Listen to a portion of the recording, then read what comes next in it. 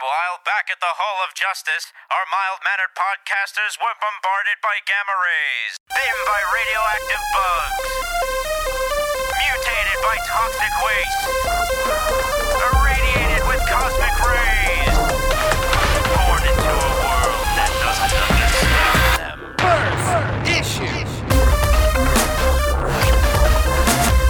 Limited edition.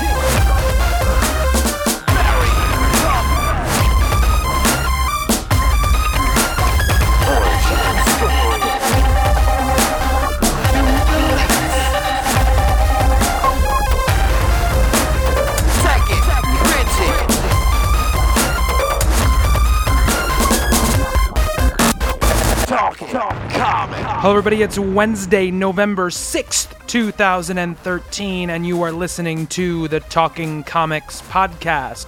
I am your host, Bobby Shortle, and I'm in the house with Steve Say. Hello. Mr. Bob Ryer. Happy post-election day. And on the line with Miss Stephanie Cook. Bonjour. So it is, when you guys are listening to this, it is Wednesday, November 6th, but recording this, it is November 5th. Remember the 5th of November. So made famous, obviously, for us and this crowd by V for Vendetta, the famous Alan Moore, David Lloyd graphic novel, which I have never read, to be on the list. I've seen the movie. Yeah, I've seen the movie. The movie was awesome. Movie is great. That's what I was just going to say. By the original writer. Yeah, the movie was awesome. Yeah, Bob says the original writer because, as we know, Alan Moore can be a little bit... Crazy, yes. Prickly? Grumpy? Persnickety. Yes. And obviously, famously, he's taken his name off every single movie adaptation that's been made out of his work. And he also, his name will not be on the reprinted Miracle Man issues that are being released by Marvel. He wrote, I think, issues like 1 through, 15 or something like that. And then Neil Gaiman takes over after that with Mark Buckingham. And they talked about maybe finishing off their storyline eventually, but it says the original writer and this other, I can't remember the other guy's name, I feel bad about that, but he's like a historian, and so there's a lot of backup material about Miracle Man and stuff like that, and where it came from, how it appeared, and the whole history. So it says the original writer and this person's name. It's going to be like that on the actual book. On the books. On the books. It's going to say the original writer instead of Alan Moore, which is a little ridiculous, but... Now, if that wins an Eisner Award or something, is this going to be the blacklist of the 50s in Hollywood? There'll be a beard. Yeah. Somebody will walk up there and pretend to be Alan Moore. So it's, we figured we'd talk a little about Alan Moore because it's a big day in that he used in one of his biggest books. But and I mentioned Mark Buckingham before, to do with Miracle Man, but big news this week, and Stephanie can speak to this, very, very closely, obviously. Fables is coming to an end with issue 150. Mm-hmm. So, Stephanie, you want to tell us a little bit about that? I don't have, much more insight than you guys, but, the comic, they've decided to bring it to a close, and, it's going to wrap up with issue 150, and it's just on Bill and Mark's own terms. They're bringing the story that they've been working on for now over 10 years together. They're going to try and give some happily ever afters to some of the characters and such. Mm-hmm. So, obviously, I haven't been working with Bill for all of that time, and I was a fan before that, so this is, big news to me as well. It's kind of just, it's half yes, on a professional level, and then, as a fan, I'm just like, oh, God! Why? So, it's a balance. It's a fine balance, I feel like. Obviously we mentioned both your relationships to this book. As a fan first, though, before you ever worked for Bill, what do you think about it coming to an end? And are you excited to see how they wrap up the story, considering it is on their own terms? Yeah, absolutely. I wrote up a thing the other day because a lot of people were asking me about it when the big news, got launched, and have phone calls from my parents and all my relatives being like, "Do you still have a job?" Yes, I do, everyone. But Fables is something that brought me back to comics. I took a hiatus, and not like a few years ago, a lot longer than that now. But like a while back, a friend of mine gave me the first volume of Fables, and I just got like completely engrossed in the world, and it was one of the books that kind of really helped reinvigorate my love for this medium. And it's weird that now I'm a part of that world, and now it's kind of also coming to a close for me as a fan. There's stuff, if you haven't read it, I don't want to spoil anything, but there's a few things that are really up in the air at the moment, and it's kind of like I want to know if those are going to get wrapped up. And in my job, I try not to, because I am a fan, I try not to, I don't want things spoiled for me. Mm-hmm. So this is all, up in the air for me too. And I just want to know. I want to know who's going to get happily ever afters, who's not, and, where this is all going to end and what other stories they're going to tell in the next, like, a little over a year, I believe. Mm-hmm. Right. So I don't know if that really answered the question. Sorry, I kind of... No, it does. No. Absolutely, it does. Lots of thoughts on it. And does this mean that also Ferris is coming to an end as well? Yeah, I believe that Bill wrote that in the his statement, and then on the Newsarama interview he did. Newsarama.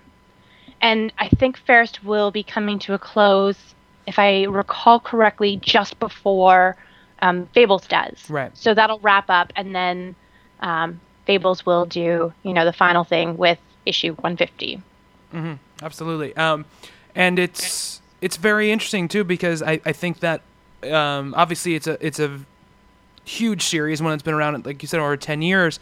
I feel like there's been an increased attention on it in the last few months because of the game that Telltale is releasing. I listen to a lot of video game podcasts and go to a lot of sites, and I've never ever heard them here or ever heard them talk about Fables, mention comic books at all, and suddenly they're talking about Fables and comic books, and there's people coming with the woodwork at all those sites being like, yeah, it's been around for this long, I've been reading it for this long. So it's interesting the reach that it had before the game and kind of the increased, I think, reach, because that game has gotten nothing but good reviews across the board. It's been amazing. I mean, again, it's interesting for me, like, again, as a fan and, somebody who's professionally involved in this world, but like recently the Fables Encyclopedia came out, and so last week, though, Bill did a signing at Source Comics and Games in Minneapolis, and, he said to me that a good chunk of the people who came out to it, like at least half of the people that came, were brand new readers, and they had been brought in because of The Wolf Among Us. Mm-hmm. And, I mean, that's incredible. Like, that is exactly what you want from, a new medium. Mm-hmm. You want it to cross over and help bring in new readers and new gamers, from the comic book world. And it's been really interesting to see a lot of the feedback, and kind of like I follow some of the hashtags, and Telltale does a really good job of retweeting a lot of fan reactions, and it's crazy cool to see how good it's been doing. Mm-hmm. Absolutely. I mean, I know that, Steve, you've read a lot of Fables. You've read all of Ferris, right? You've read all of Ferris, right? I have read all of Ferris. I've only read the first volume of Fables. Oh, okay. I thought you had read more than that. But... I read, Stephanie, help me out. It was Cubs in Toyland? Yep, yeah. Yeah, I read that arc, which I enjoyed very much. Okay. So, I mean, as someone who's read all Ferris and you very much enjoyed it, you talked about it a few months ago, I think now, on the show. How do you feel about this coming to an end? Well, playing The Wolf Among Us is definitely on my to-do list, absolutely. And I don't want to say that I'm excited that it's ending, but there's a part of me that's glad that it is, because I like complete things. Mm-hmm. And I mean, I have Fables. I have it. It's one of those things that, like, you have it, it sits on your shelf kind of thing. I have like trades 1 through 14 or even 15 just waiting to be read, without having gotten to them yet. Now that I know that it's going to be coming to an end, I'll probably end up collecting the remainder of stuff and just do like an all-out, blitzkrieg of Fable stuff. Or maybe perhaps pick a couple of trades and break it up over the course of a couple of months. Right. It's volume 10. It's so good. The Good Prince is my favorite. Yeah, I mean, you know me. I have a tendency that like when I get all of something, I chow down and I just do the whole thing in one shot. Absolutely. I've always adored the concept of Fables. I love where it comes from. I grew up with all those characters. Those were my bedtime stories. It's just like Sandman, where it's on my list of things. It's Sandman, we'll talk about it later, but I mean, I forgot to say, I wanted to share it with everybody. Like, Sandman's at the top of my list of never read, like, books of shame. Like, that list that you have of things. Sandman's one of them. Fables is also on that list. So, I'm a little bit of both. I'm sad that it's ending for the fans, but I'm kind of selfishly excited for me that I feel like that it'll be the point when it ends is when I will begin. Yeah, absolutely. All right, thank you, Stephanie, for helping us out with that story. So, and just actually quickly, mentioning The Wolf Among Us, Telltale also announced The Walking Dead Season 2. Yeah, they did announce The Walking Dead Season 2 game, which, playable Clementine. Yeah, that's right, you play as Clementine. And they were also, in that announcement, they also talked a lot about they've been being able to handle, like, dream properties. They said, like, every single, big media property you could imagine that we'd want to do, we're now working on. That's what they said. So Meet the Press, the game. Yeah, Meet the Press, the game. Oh, I'm sure. I mean, with the success of The Walking Dead and Fables, I'm sure they're getting just people thrown at their feet. Yeah, to do stuff. Offers everywhere. Wow, that was the old woman voice. From, I was going to say that. The radio play. What was I reading? Oh, I was reading the JLA No More Grown Ups. I believe it was called. Yeah. And Mary Marvel actually shows up in the book. And I was like, oh my God, I had flashbacks. Every time she spoke, I heard Stephanie's voice. It was so awesome. We have to do another one of those. We do. Another story close to Stephanie's heart. Faith Erin Hicks is launching a new trilogy of graphic novels named The Nameless City from First Second Books. And the description we have is an unlikely friendship forms between Nameless City native Rat and Kai, whose country has recently conquered her city. The two of them must find common ground between their cultures and foil a sinister conspiracy. Hicks has created a beautiful and intricate world inspired by Central Asia and the Silk Road, in which the besieged inhabitants of an ancient city are desperate to learn the secrets of the Paris civilization which carved the city out of living rock. The first book of the trilogy is slated to be published in 2016. Mark your calendars now. But I know. Get those pre-orders in. Yeah. I saw that, and I was like, I saw the story, and I was like, this is so cool. And then I was like, wow, this is a little bit early, guys. I feel like maybe you could have held off like 2 years on this announcement. Yeah. Maybe. I'm assuming that means that she's probably doing them all before the first one comes out. Well, I mean, they showed a preview of it. Oh, they did? I didn't see that. Yeah. It's not really a preview. I think it's part of her pitch for the story. So It was the art that she did to kind of show what she wanted to do for second. Gotcha. Yeah, First Second. Yeah. So it's on some website. Only the most in-depth of details on Talking Comics. You get the info here. Spend a lot of time on the internet all day, okay? It's on some website. I don't know. You figure it out. It's on a website. Google.com. Yeah, use Google. That's what that's for. Channel your Google foo.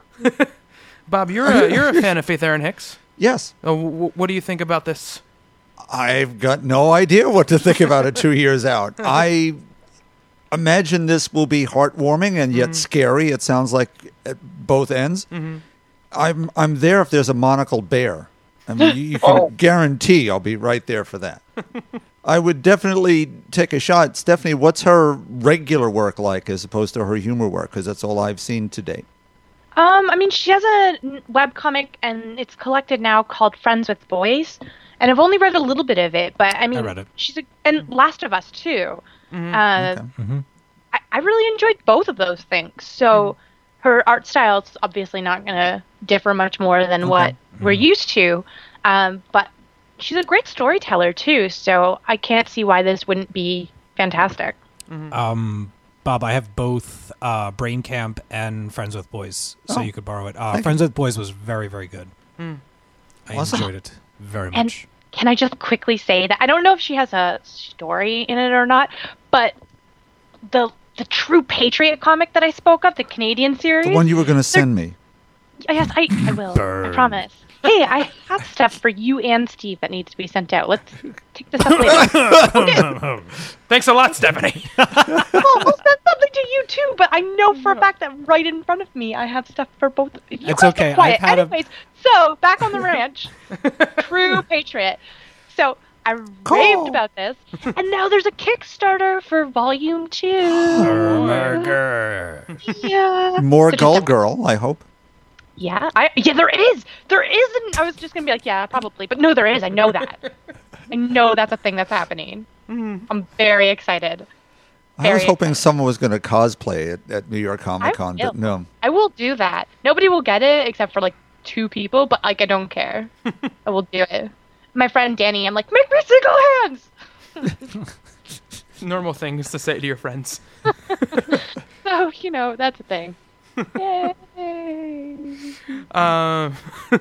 In more news, another Marvel teaser has been revealed. We talked about it a few weeks ago. The Miss teaser, and we posited what it possibly could be, and we were all wrong. But We speculated about it being a Miss Marvel. but we kind of guessed it would be maybe Angela or an already established character. But it has been revealed that there is a new Miss Marvel book coming out, and it's written by G. Willow Wilson, known for comic book work including Air and her World Fantasy Award-winning novel Alif the Unseen, and illustrated by Adrian Alfona, the original Runaways artist. And it was originally seen on Uncanny X-Force. Her name is Kamala Khan, and she's a teenage Muslim shapeshifter. Bob, as our resident Ms. Marvel lover and obviously Captain Marvel lover, what do you think about a new Ms. Marvel, and what do you think about this particular kind of character? I think it's across the board a win. It's just a great idea. You have a woman of color, which there aren't certainly enough of in comics. We have a teenager, also very nicely done. Yeah. Hopefully it keeps it lighter in tone, as some of the Marvel books are. That she is, from what I'm reading of the pitch here, she takes this name because she's a fan of Carol Danvers. Yeah. So the whole sort of referencing itself is just really gorgeous. That that these heroes within the books are heroes to the people, the regular civilians within the books. My one little caveat is that there'll be some who might see this as giving her a secondhand name, without looking at it as I am, as it's a tribute to the other characters, in the same way that Carol took Captain Marvel's name to pay tribute. Yeah. It's that, and not the other sort of thing. But it's the internet is going to erupt with all sorts of stupidity. Yeah. I think this is just a great idea for a project. It's set in Jersey City, where nothing's ever been, which could use some help over there. I've stayed there, played basketball in the schoolyards over there. It's not very nice. Sorry, Jersey City, you know it yourself. Anyway, I think just in. Bob hates Jersey City. Film at 11. Yeah. I think it's a great idea. I don't know the work of either of the creators here, but I'm in. This is go on my pull list. It's for February. Yeah, it strikes me as like she'd be a young Avenger. That's what it strikes me as, like Iron Lad or something like that. So I don't think that the name doesn't bother me at all. Stephanie, what do you think about this? I think it sounds awesome. I hope that it's fun, like Bob said, and lighthearted, and just a great book all around. I worry a little bit about people, blowing things out of proportions. Like I know there was a couple things with Karen Gillan and the Last Young Avengers, I believe, and shenanigans going on with that, and people being like, "This is controversial," and I hope that doesn't really come up in this book. I think we just need diversity and some really cool things in comics, and this sounds like this could be one of them. Yeah, I mean, one of the quotes was... I was just going to use it. Go ahead. Go for it. I mean, this is... I don't know if this is the same quote that you're talking about, but this is from Wilson. She says, Captain Marvel represents an ideal that Kamala pines for. She's strong, beautiful, and doesn't have any of the baggage of being Pakistani and different. So, Steve, what do you think about this announcement? Totally awesome. Totally awesome. Stephanie hit it on the head with when she said diversity. I love the idea of where she comes from. I like the age bracket that she's in. I like the fact that she's honoring another character, thereby lending more power and influence to the Captain Marvel character, which is always good. The cover image, the cover art that we saw, I believe that was by Sarah Pacelli. I'm not sure about that, but I'll right. check it for you. Regardless, it's beautiful. I like the colors. I like the jewelry on her arms. I think it would be a great move, just for Marvel and for characters in general. We need more of this type of stuff in comics, and it's a great move and a great step in a great direction. I hope that I've only read the first trade of Air, and I remember enjoying it and not being able to get my hands on the others. That's why I haven't finished it yet. But I mean, I love the art from Runaways. So if that's going to be the case, then I am totally on board for this. I'll be there for issue number 1, no doubt. We got a couple of reactions to it on Twitter. Repzone says more diversity is always a good thing. Nice. At Thunderfoot77 says, if the team is great, I'm in. Teaser image looks like book smart teen as long as her religion is part of her and not all she is. Yes, I like that line, that comment as well. Yeah, and Carl Warner says, I really dig it. Love the cover art. I mentioned something about the interior art. I think he might be talking about the other image in the CBR post, which I think is like a variant cover. I don't think that's a representation of the interior art. He said he likes the new unique art styles that Kelly Sue uses. But not sure. He says, but this is iffy. I think he's referring to that teaser image. Just let me know, Carl, if that's what you're referring to, because I think that's just like a variant cover or something. I don't think that's because I don't think the Runaways art is not like crazy impressionistic, right? It's pretty. If they're talking about the first run, then no. Okay, that's the original artist. So yeah. Okay, cool. It does have a porcupine, or whatever that thing is, yeah, for some reason. Yeah, I think it's a variant. I don't think that's or a teaser image. I don't think that's interior art, but I could be wrong. Yeah, I mean the beginning art for Runaways. I don't want to say it's standard is kind of lacking in detail, but it's kind of Sarah Pacelli-ish, but maybe not as much character or color put into it. But we don't know who the colorist is going to be. Right? No. And who knows? Because artists, they do different things for different books, and who knows, maybe that artist has grown over. I mean, Runaways was a long time ago. You know, I have no idea what to expect from them this time out, but I mean, like I said, everything that I heard about this book this afternoon spoke to me and was something that I would get behind and I would want to check out.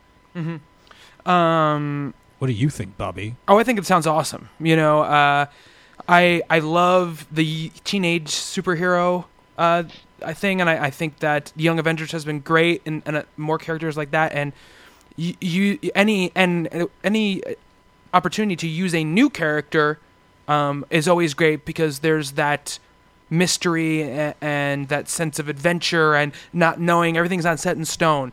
There's nothing that says you can't do this with this character because it's not the way it is. She's creating this character from scratch, and that will be very interesting to see as we go along. And it's like we said it a bunch of times, but it's really great that by mid of next year, Marvel's going to have a serious amount of female-led books, which I think is very, very cool. Captain Marvel isn't carrying the flag kind of by itself at the front anymore. We got a lot of books out, Black Widow and Elektra and now She-Hulk. So very, very cool stuff. I just hope people buy them. I think we had a listener actually write in and say that. If you want these books, go out and support them. And my answer, obviously, to that is buy one less variant cover and buy an extra copy of Ms. Marvel or She-Hulk and give it to somebody who doesn't ordinarily read comics. And let's get some new readers going for these books. Get those numbers up. Yeah, I mean, in this same vein, they announced a anthology series called Legends of Red Sonja. It's a 5-part anthology series with all female talent doing the writing. Devin Grayson, Marjorie Liu, Leah Moore, and Kelly Sue DeConnick. And also brings in best-selling fantasy authors Tamora Pierce, Mercedes Lackey, and I'm going to say this wrong, Meljean Brooks. and video game scriptwriter Rihanna Pratchett, and horror author Nancy Collins. So lots of a big chunk of there. I mean, Bob, you've been loving the Gail Simone Red Sonja. What do you think about this? I saw this on a list that was coming out today. Oh, really? I think so, but then Oh, my wow. store didn't show that it was getting it. So Okay. is it delayed? Do we have a date on that? Oh, no, it says hitting sort of this week. I'm sorry, I just didn't Yeah. hear about this. Yeah, no, Yeah. it sounds... I'm going to have to pick one up from Rob because Frank seems to have gotten his orders fouled up, or they fouled his orders up. No, great idea. No, just a wonderful list of creators, and Sonja's, I'm now a fan, so I'm Right. on board with this. It sounds really cool. I didn't realize. I had just said somehow it slipped through my purview. Gail Simone's not attached to that in any way. Yeah. No, she is. She yeah, is. but I I was was saying in gonna- addition, those writers are in I was addition. going to Yeah. say because I thought that she was pretty much spearheading. Yeah, no, the she whole definitely thing. is. Yeah. All right, cool. Absolutely. And I guess saying the same thing, we've heard buzz this past weekend about possible Jamie Alexander, who plays Sif in the Thor movies, possibly being in line to play Wonder Woman over at DC and Warner Brothers. There's been some definite chatter about it, and she said some very, I think, intentionally vague things about it to the press. Didn't we talk about this a while back? And she was addressed, like somebody had asked her about it, and she was but like, this is no. like fresh rumors, though. This is just That she had came up. No, but spoken she to both just companies. talked about it like it was a thing because she wrote she spoke to, or she did like an interview or something at San Diego, I think, that was something along the lines of, this is why Wonder Woman movies don't work, blah, blah, blah. And then she kind of broke it down as to like why she thinks we need one and what they need to do to make one happen. Aha. I think Right. that, But there's yeah. been rumors that she's having discussions with yes, no, I was just, Yeah. sorry. Yeah, I yeah. was speaking to what Secret Steve meetings. was speaking of. secret meetings with DC and Warner Brothers about that, because there's a lot of rumors that Wonder Woman is going to be in that next movie in some sort of capacity. Bob, what would you think about Jamie Alexander? I think Jamie Alexander is great. Yeah. I think David Goyer and Zack Snyder are the problem, as they were before. She certainly can handle the action sequences. At least she plays tall in the movies. I don't know how Right, statuesque she actually is. She could stand there in a big battle sequence and make you think she's in control of that room, but also there's a human quality that led you to believe there's compassion and everything else along with all that. Yeah. Can the DC cinematic universe capture this character properly? I'm not so certain with all the talk about it. Perhaps they've got something attached now that put her into this movie, see how it flies, see what fan reaction is. I think we're launching trial balloons. We'll see. What do you think about? Obviously, we're gonna know.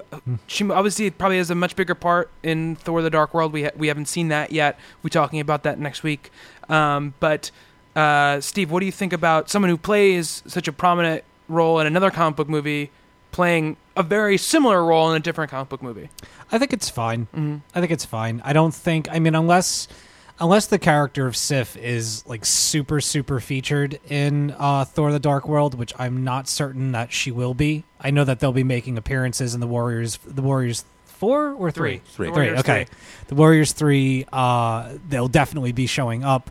But can she make the move over to DC and become, this major character? Sure.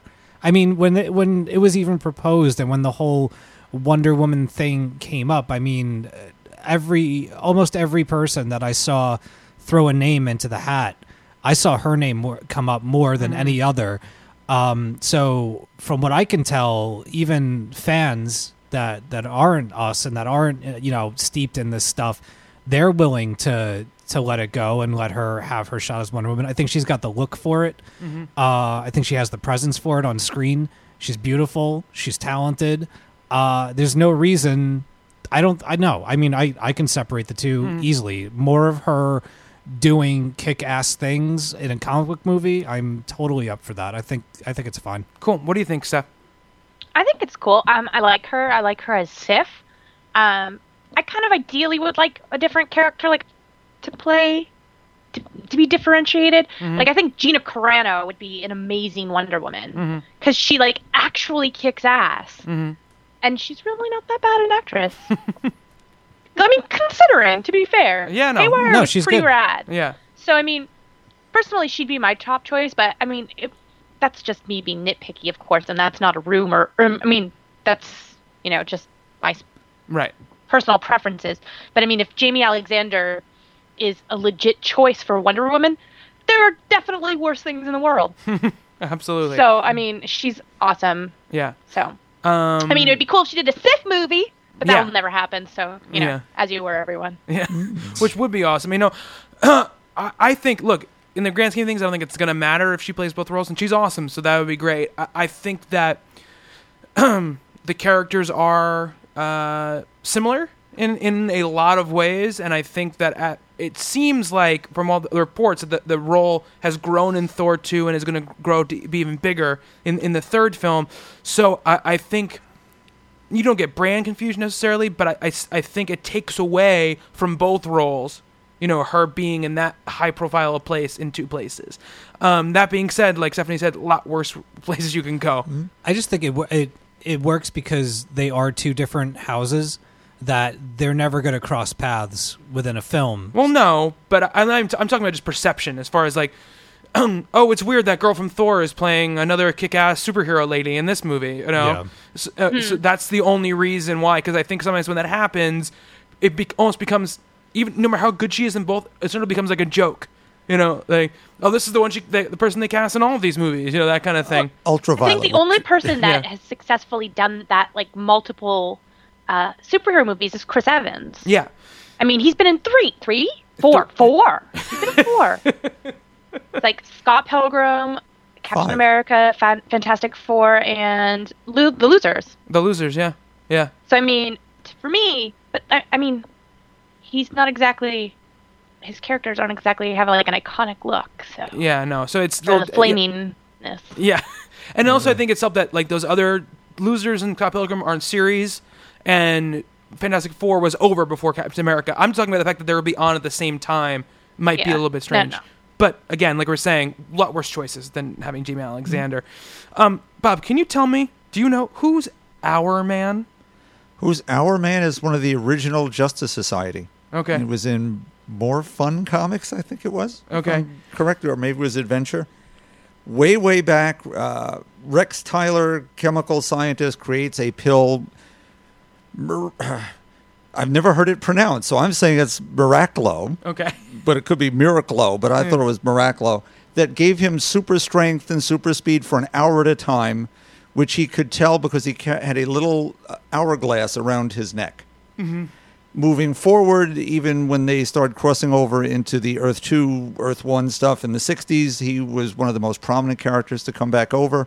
He eventually had a son who had, by the time he got to the 70s and 80s, he was addicted to the drug and he had problems, and then his son had that too.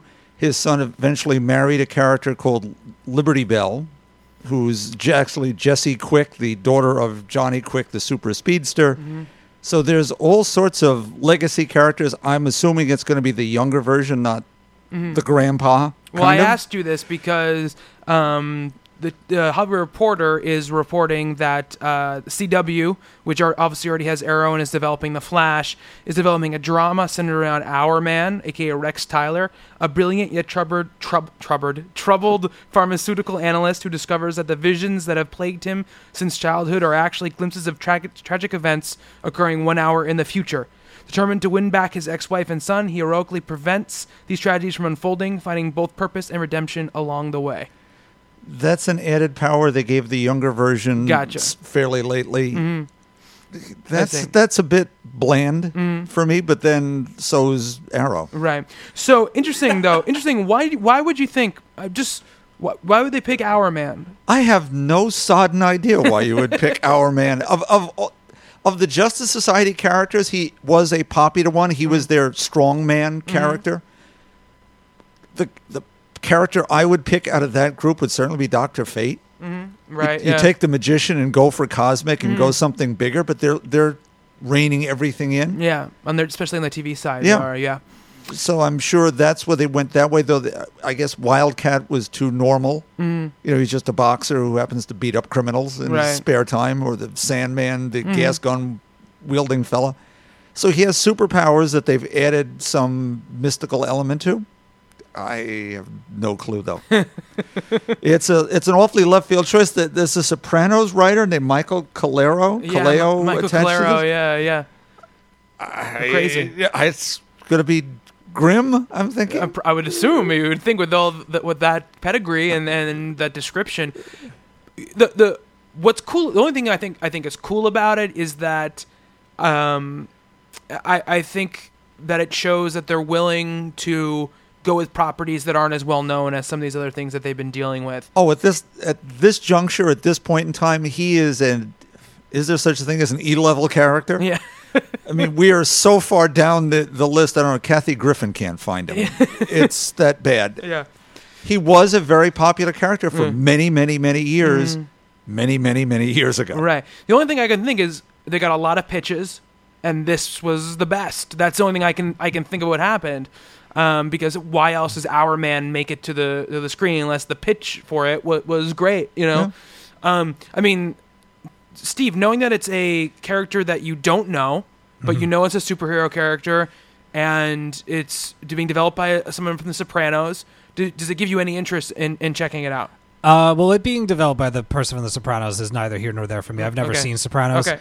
I saw the first couple episodes long ago, and it was okay. I mean, it ran for a while, so I don't know shit.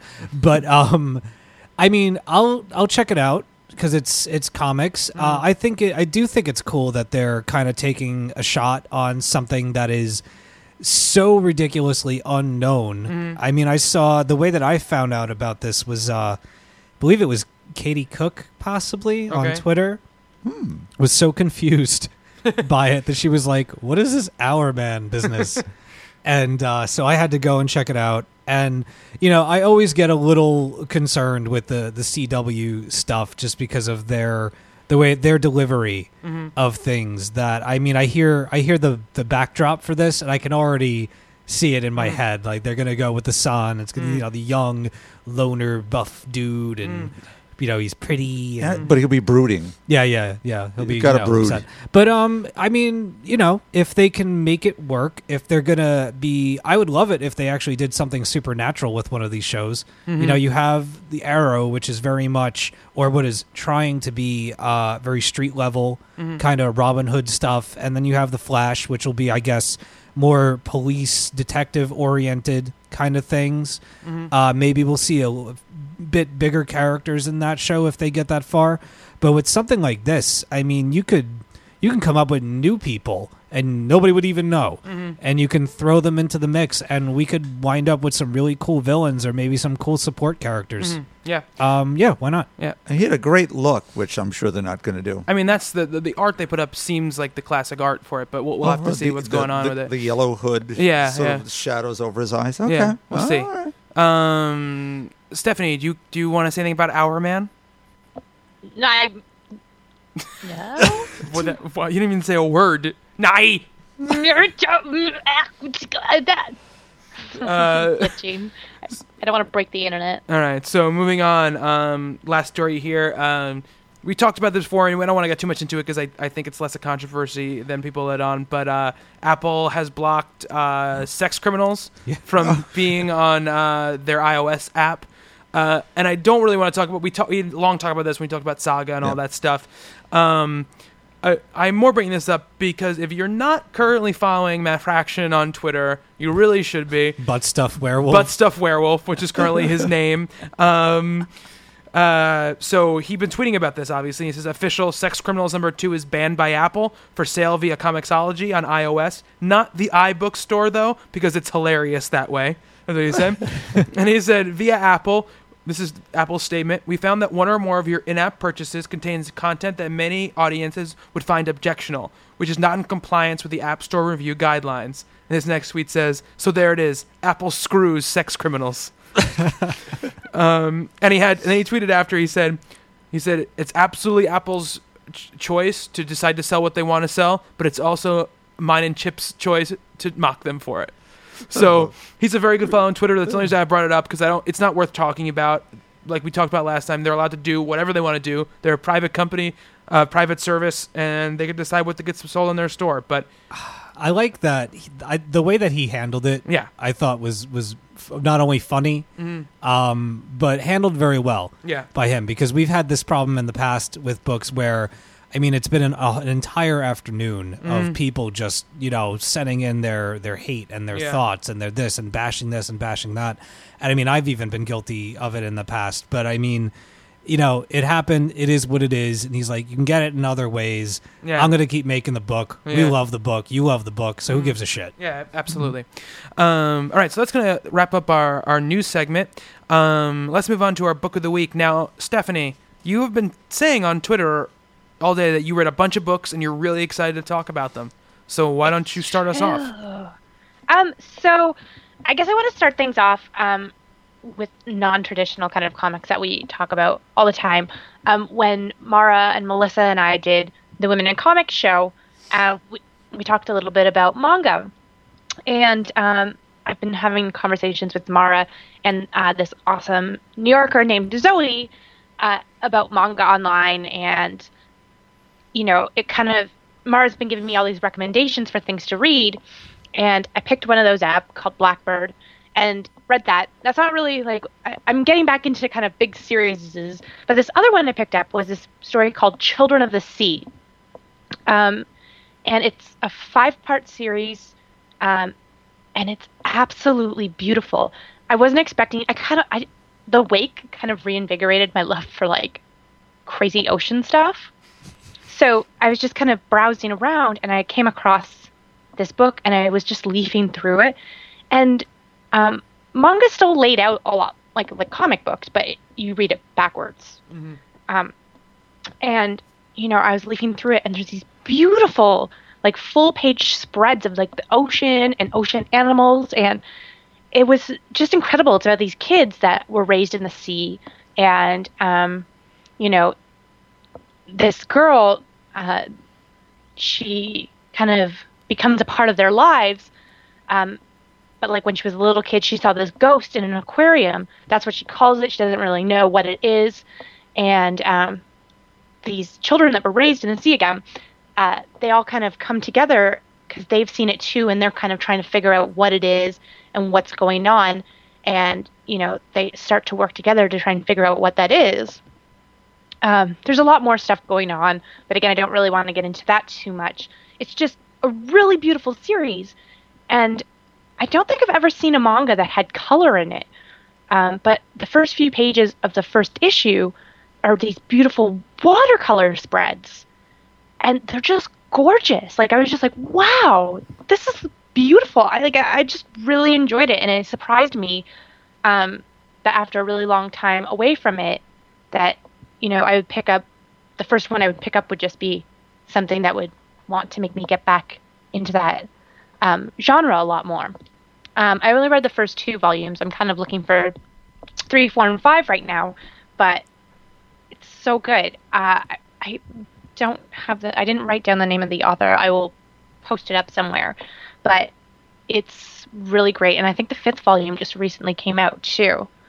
So that was probably one of my favorite things that I read in the last few days. I also got around, Bobby talked about this last week, so I just wanted to quickly say Aquaman 24. So good. So good. And I've gotten back into Chew.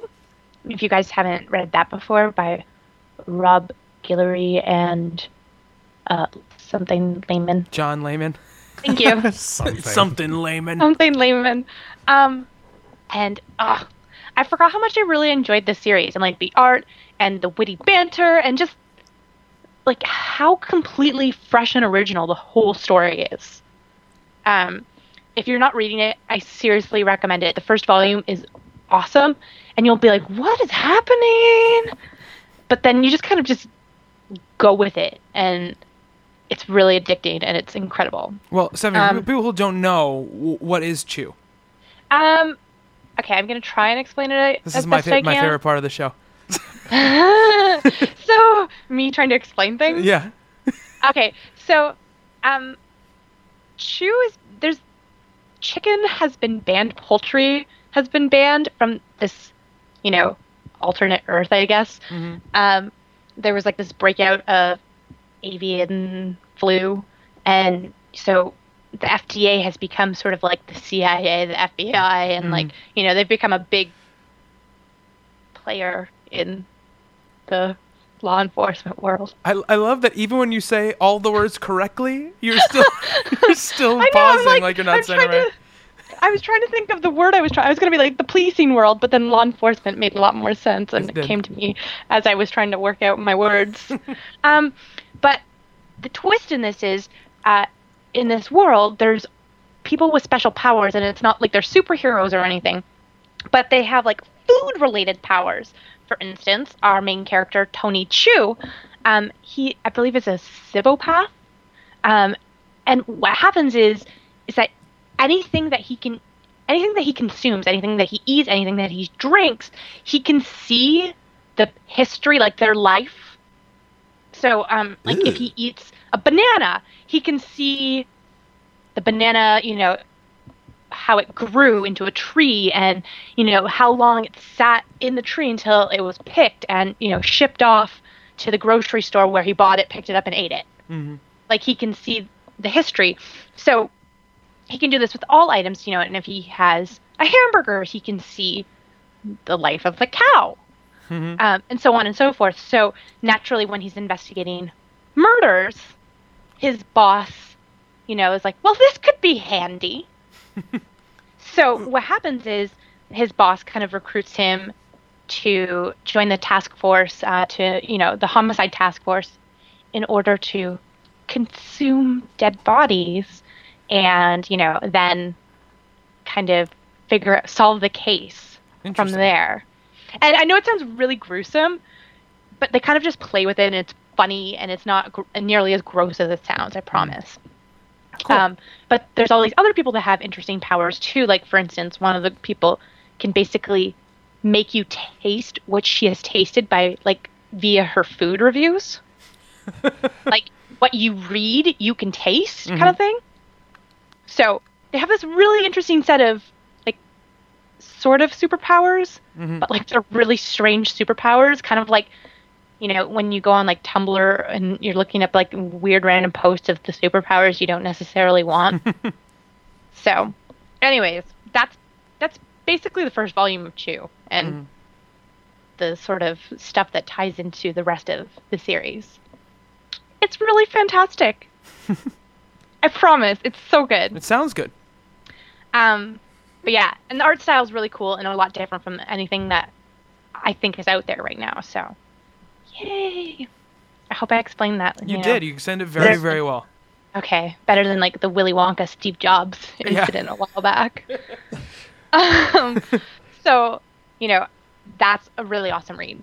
And I don't know what issue they're at right now, but, you know, get on board. I had a chance to read Alex and Ada, #1. Oh, yeah. Sarah Vaughn and Jonathan Luna. Yeah.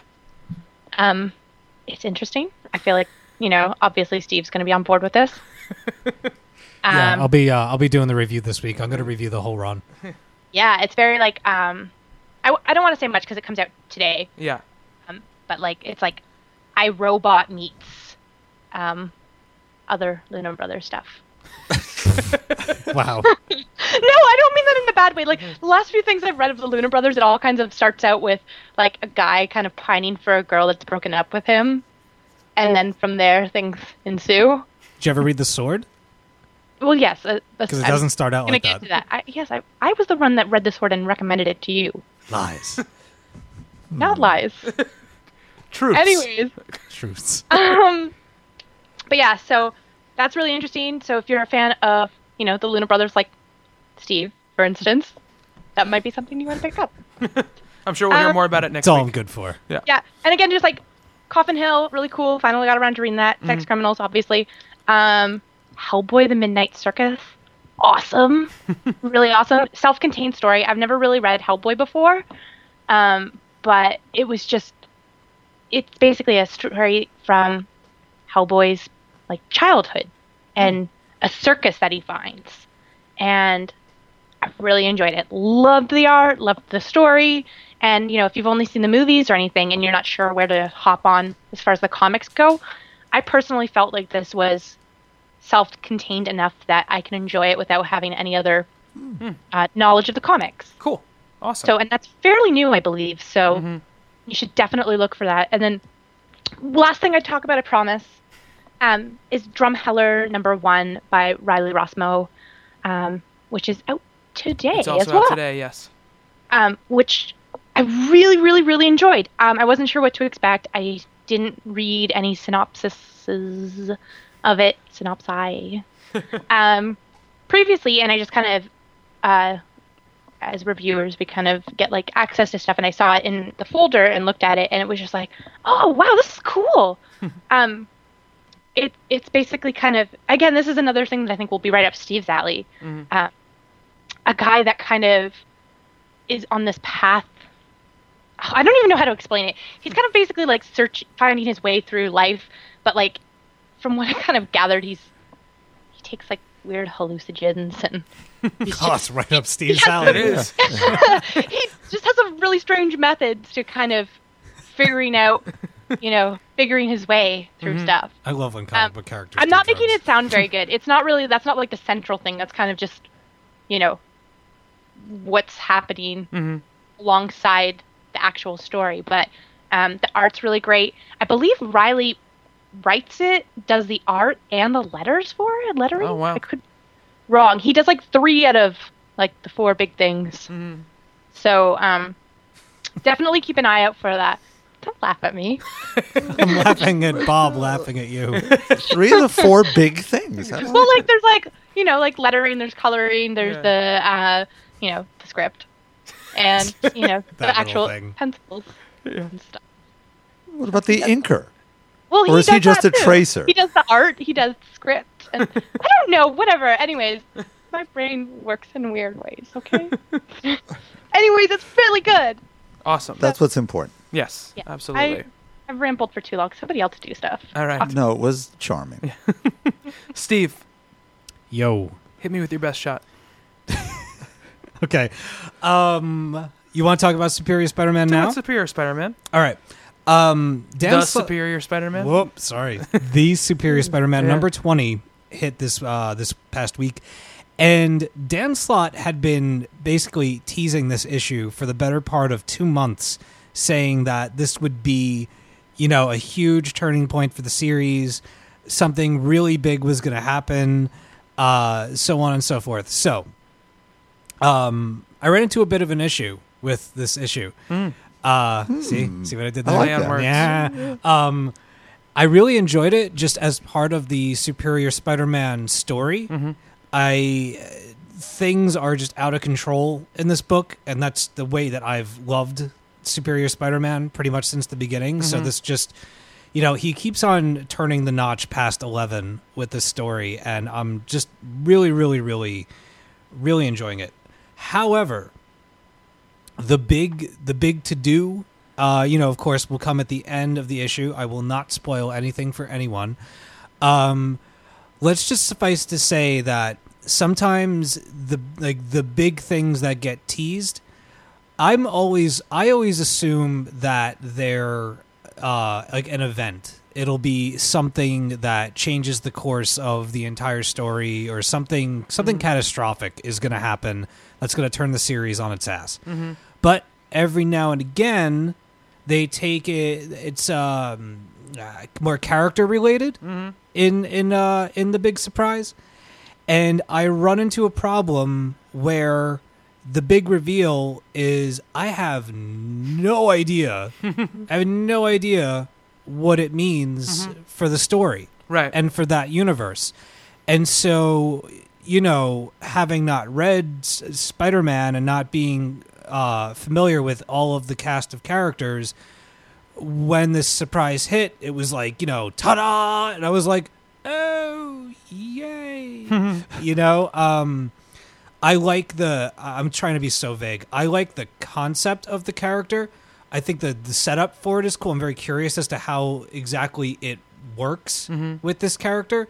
But the reveal itself, like I bought this. This was the first thing I read on Wednesday. I was so pumped. Like I sat down and I'm like, and I'm reading it and I'm like, yes, what?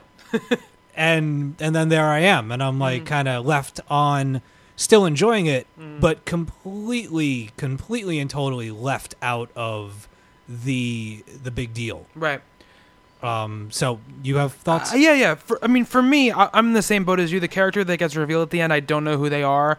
But for me, I felt like that's a big moment, I guess. But for me, the big stuff happened before those moments. There's a couple dominoes that fall here that are pretty major with, Doc Ock / Peter's ruse that he's putting up. Some obstacles come into his way and into his kind of subterfuge from places you don't really expect. So that I think is a big moment, and also the other Spider-Woman who is now Madame Web, Jessica Drew. Is that her? What's no? Jessica Carpenter, who has been in a coma for a lot of this for a long time now. In fact, she called in her own coma when she went to a coma. She said she called the ambulance like, "I'm about to fall into a coma." Basically, what she said, because she could sense it coming because she has psychic powers. We finally see her again for the first time in a very, very long time here. She's still in the hospital, still in the coma, but she has a vision, and that vision is she's a character who can absolutely completely mess up what Doc Ock has going on, pretending to be Peter. There's also a run-in with the Black Cat, which I think is a lot of fun. And again, it's another character along the way that can get in, can start to build the case against him as not really being the character that he is anymore. But I thought the art by Giuseppe Camuncoli was awesome. I was going to say that. Yeah. And the especially the inks by John Dell were also amazing. Yeah, there's some great art in the book. And, it seems like Slott kind of has this rotation of Stegman, Humberto Ramos, and Camuncoli kind of doing every couple of issues of the book because it comes out so often. And Camuncoli is generally my least favorite of the three, but in this issue, I think he takes up some of their level. There's that one page that's like after one of the mistakes that Doc Ock makes.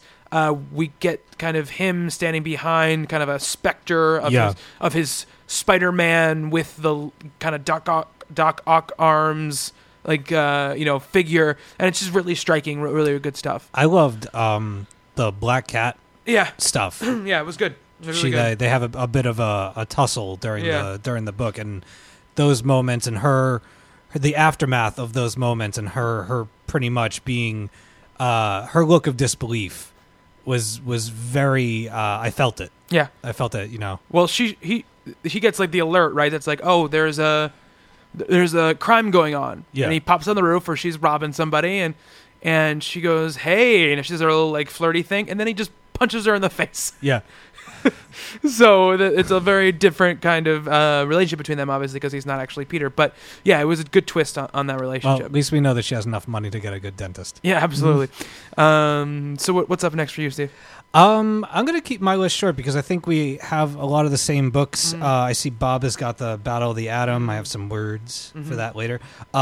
Saga 15 came out this past week.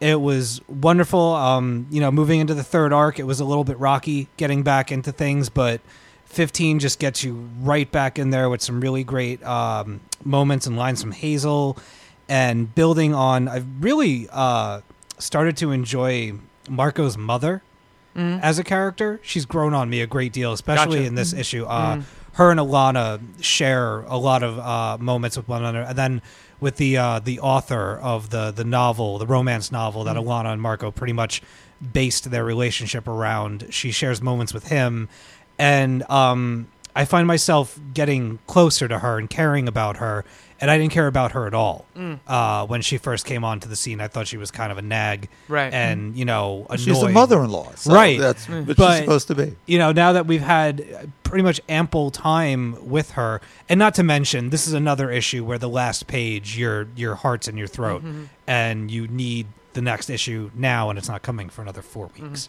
But moving right along, I see you have Guardians of the Galaxy on the top there. Yeah, Guardians was good. Guardians is always good. Yeah, I got to tell you, I love Francesco Francavilla. Yeah.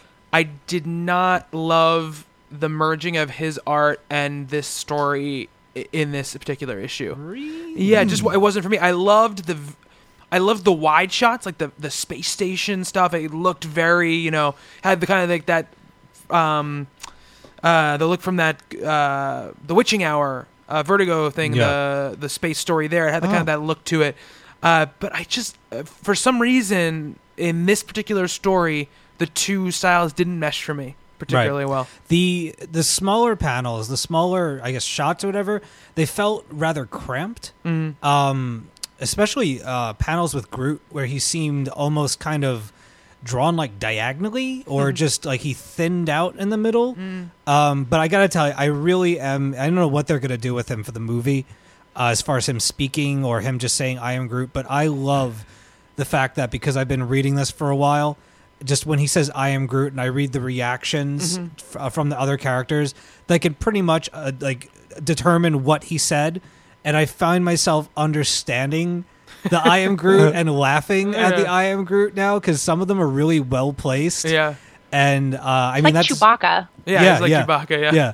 I mean, it's been like a constant source of entertainment for me. But I mean, I'll get to one more book, but I just want to say the reason why I don't have too many books to talk about this week is I went through the entire Lego Marvel Superheroes game for the website. There'll be a full review hitting this week where you guys can hear my thoughts, some pros, some cons, but overall an absolute joy to play. So if anybody is on the fence about buying it, spoiler, I do recommend it, especially playing it with friends. It's a blast. But getting back to the comics, and I'll talk about my comic book of the week, going back to the Spider-Man universe. Ultimate Comics Spider-Man number 28, the end of the Spider-Man No More arc with Spider-Woman and Cloak and Dagger. Basically taking, now that they've all come together and they all understand who each other are, and we've learned about the new Cloak and Dagger backstory and how their ties to the Roxxon Company, Miles and Spider-Woman and Cloak and Dagger have decided to take the fight to the building, to the source, and, nip it in the bud. And it was a really spectacular end to this reintroduction of Cloak and Dagger, like kind of giving them a new polish and whatnot. But I wouldn't say that this isn't Spider-Man spoilers or anything like that. But every so often, there's been an issue within this series. There's been at least 3 of them where really Bendis is crafting who Miles is as a character, who he is as Spider-Man. And there's been at least 3 moments where you've really got to see into him and see who he is. And towards the very end, it's not the last page, but he's, with his friends doing his Spider-Man stuff, and he goes back to his dorm room, and his roommate and best friend, Genki, is in the room, and he sees Miles sneaking back into the dorm in his Spider-Man gear. Ooh. And Genki hasn't seen him in the gear for about a year. And he comes in and he goes up to him and he's like, "Dude, please tell me that this is real. Tell me that this is what you're doing, that you're back, please." Because he wants him to be Spider-Man more than anything. Right. And Miles is standing there, and it's one of those like single whole full page towering shots of him standing with his fists on his hips. And it's this big up shot of his face, and he's older now, he's more mature, and he's in the suit, and it just says, "I am Spider-Man." I got fucking chills. I was like I squealed. I was like, yeah! I've loved this series since issue 1, and it's still rock solid. I love it. It's amazing. Awesome. So that's it for you? Yeah, I'm good. I'll throw my 2 cents in about some other issues in a little bit. Okay. Bob, why don't you go next? Sure. Well, one of them we'll get started with right away. At the top of my pile is X-Men Battle of the Atom, yes. number 2, chapter 10. Yes. Now, I had to buy this to know what was going to happen with the Marvel's Merry Mutants over here. That this has interrupted Brian Wood's X-Men, which was becoming almost incomprehensible, except for the sort of internal discussions that I was used to seeing. So I figured I might as well see what's going on to get some glimpse of where we're moving forward, because this was going to be the event that changed everything, in caps and quotes. No, not so much. There's no more spoiler alert. There's some restrictions for time travel now, apparently. And sadly, the only one that really made those sort of stories fun, which is, I'll say it, going backwards. Why we felt that was necessary, I'm not particularly sure. It sort of cuts off some storytelling, but beyond whatever decision they decided to make here, I'm reading the book, and these are the original X-Men, dragged forward from the 60s, or wherever they're saying they're from. Right. Whatever the timeline works out to now. Certainly not exactly acting like I remember them acting like. They are at least finally saying, well, we have to go back, which is a great relief after issue after issue after issue saying, no, we're staying. I don't care what you say, we're staying.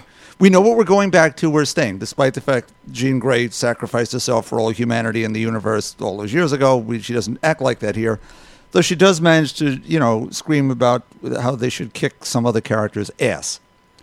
The Jean Grey, the Jean Grey who showed up at Professor X's doorstep in a pillbox hat and white cotton gloves was the lady that they're all in awe of this woman standing there. Very convoluted, went all over the place. I guess they think they have this sorted out. Then there are some epilogues. There are some good moments between Aurora and her daughter, Jubilee and Shogo, which is a lot of fun in the second one. Other two, not so much. The fourth one, particularly, Kitty. She makes a choice. I don't want to spoil an epilogue to a book here. Kitty makes a choice that I'm not real happy with. Doesn't seem like the Kitty I know either. Read it for yourself, guys, and figure it out. Not to my taste, anyway. What's the opinion in the room here? Steve, you've been catching up on it, right? Yeah, in regard to the Kitty thing, I know that the decision that she makes didn't come from out of nowhere, but because the latter end of the event to me was such a mess that it kind of got her whole position and her whole stance in this thing was really lost on me. That when this comes about in the end, I was kind of like almost like left field. When did you become so disgruntled?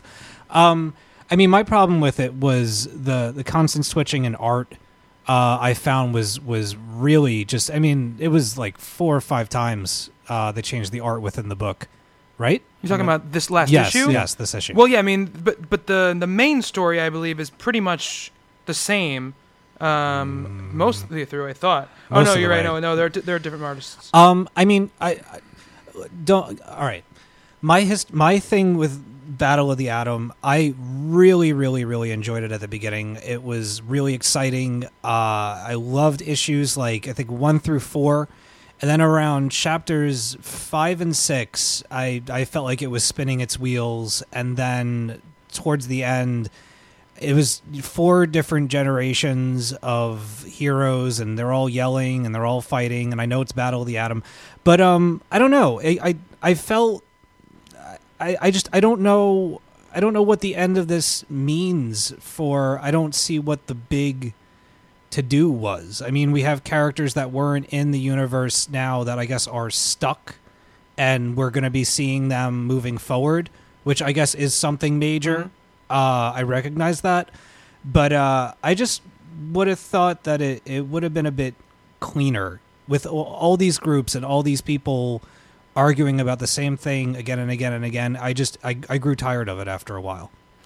Well, so for me, the last issue here, I didn't love the last issue of the book. I felt like I didn't necessarily get a closure on many things, which, look, is something that comes up a lot when we talk about any of these kind of things. However, I agree with a lot of what you said, Steve, except for me, I think I loved issues 1 through 4, and I think issue 5 and 6 kind of wavered for me a little bit. But then since then, I've been loving the last half of the event, and I love all these alternate versions of the characters and these future versions and these past versions coming together. I thought the fight was entertaining at the end. I loved the coming together of all the different groups and the way that they use their powers. I thought it was visually very interesting. Look, but the thing about what I didn't really love about the issue and the art side for me that was a problem was, look, I think Asad Ribic is a great artist, and obviously he's been doing fantastic work on Thor God of Thunder, but the art, even though throughout all of these different issues of Battle of the Atom we've had different artists, we've had Stuart Immonen, and then we've had, I think, David Lopez and all these different artists, there's a theme within their art which is a more kind of, realistic traditional style. Ribic is like a painter, so it while it's beautiful to look at, it didn't feel like I was experiencing the same story. Okay. By the time I was reading, and that threw me off for the first couple pages. Other than that, a lot of the stuff that bothered you, Bob, obviously it didn't bother me a lot. I thought there were some great little moments. I liked a couple of the epilogues. To me, the Kitty decision, because of what's been happening, especially in the Battle of the Atom, made sense to me. Because there's that whole thing where, she's kind of like, let me go after them, let me deal with this, and then she kind of gets betrayed by the people who steamrolled. Yeah, she gets steamrolled by people who she claims to trust, who claim to trust her and be on her side. So I can see where that's coming from. Yeah. Well, one other thing I wanted to ask you too. Yeah. Obviously, it's called Battle of the Atom. There's going to be casualties, and that was one of the other things about the book, was that the casualties that we experience within the story, to me, weren't very impactful. And if you're going to take someone out, I want it to matter to me. And not only was I not really thrown by the way by who goes and how and whatnot, but there was one thing said where it was like, oh my God, did I just watch myself die?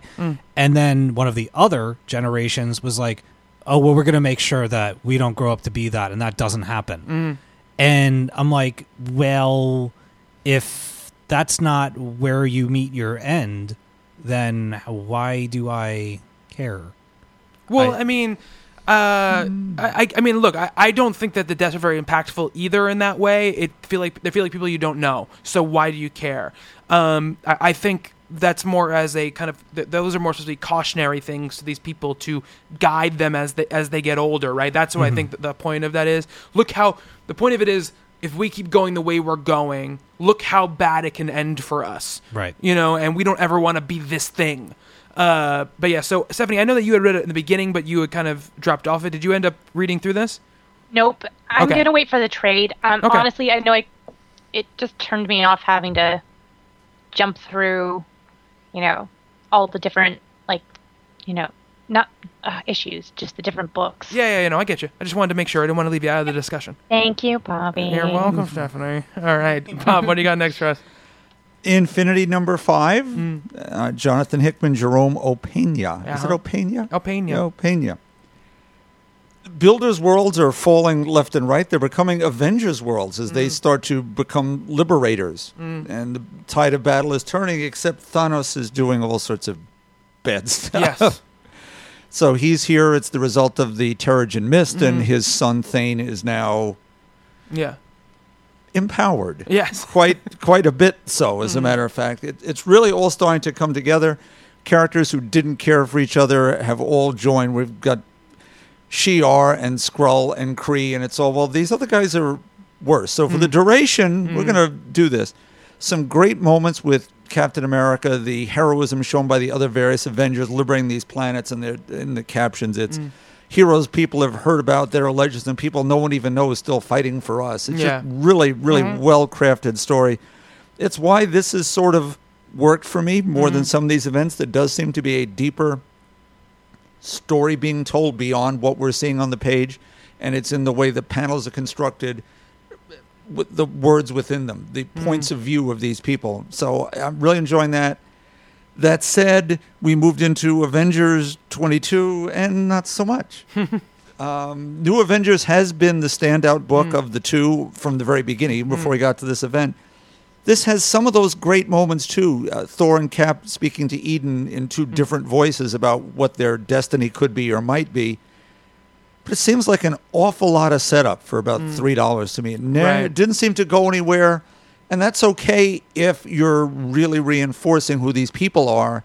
Not quite enough of that. There's a lot of standing around kind of thing. Did anyone read? I didn't get to Avengers yet. For me, Infinity, I liked it.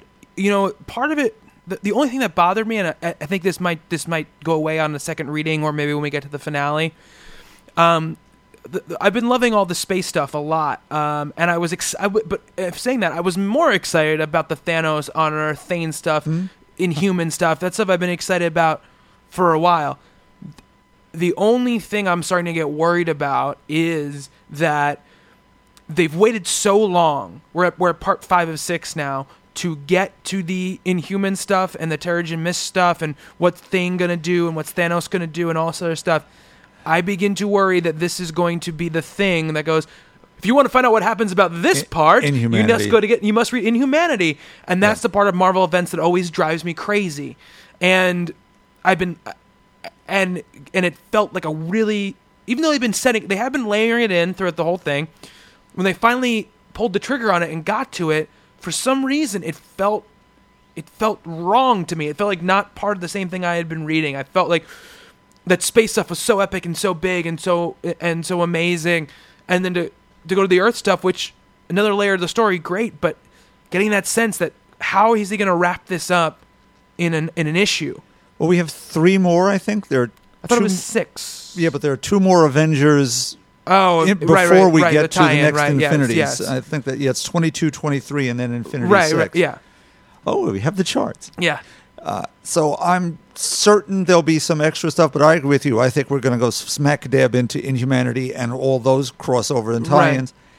Right. And they're the New Mutants, not to use that old book title, but that with no more mutants, they're scattered or smaller numbers where there were 40 million of them before. Now there'll be lots of Inhumans. Which is their plan, absolutely, to make them kind of a new X-Men type of group. And I'm really excited about Inhumanity.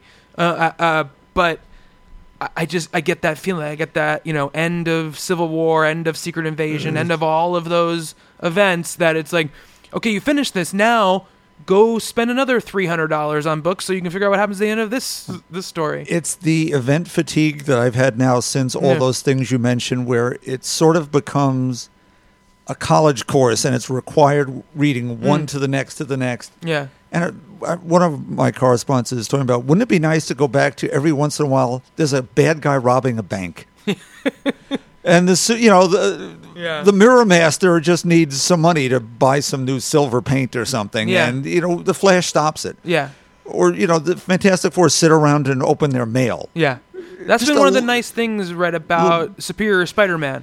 It's dealt with with a lot of those smaller type situations and has seemingly been untouched by these event books. Well, it's why Daredevil we all love. It's why Hawkeye is the way it is, and where Captain Marvel's been in different places with her own little event where there's been, okay, that's going on, but over here is this other nicer thing. And I wouldn't mind if we went event to event and there were hooks. I don't want it to be this thing where I feel like I spent $50 and I didn't get a full story. Right. That's the only thing I'm worried about, but we'll see what happens. So now to happier news, my book of the week, and Stephanie's going to break the internet. I bought some months ago, I found very luckily sitting in Barnes & Noble for $15, and it's been waiting for a week like this where I had nothing else to talk about. It's Brian Q. Miller's The First Batgirl trade paperback. We were all waiting for it. Yeah. Which I just absolutely loved. Waffles. I should just let Stephanie do this. Yeah. I had never encountered this character before, except for having 1 or 2 issues that Steve has had me pick up. She and Supergirl go to the movies, and I love it. And I know nothing about her past history as Robin or a spoiler, but it's all laid out here. I came to this cold and was brought up to speed, even though you dropped in the middle of a story. Yeah. Within pages, you're introduced to her supporting cast and her mom. We get tons of Oracle, which always pleases me no end, which is why I picked this up today to read. Her mom is her Commissioner Gordon, but in essence, there's someone holding on, and she's feisty and wonderful and hugely funny. Her interactions with Damien, Yeah, they're pretty awesome. and at the same time, respect your elders. He tells her, "You're only 10. I should respect you, you little twerp."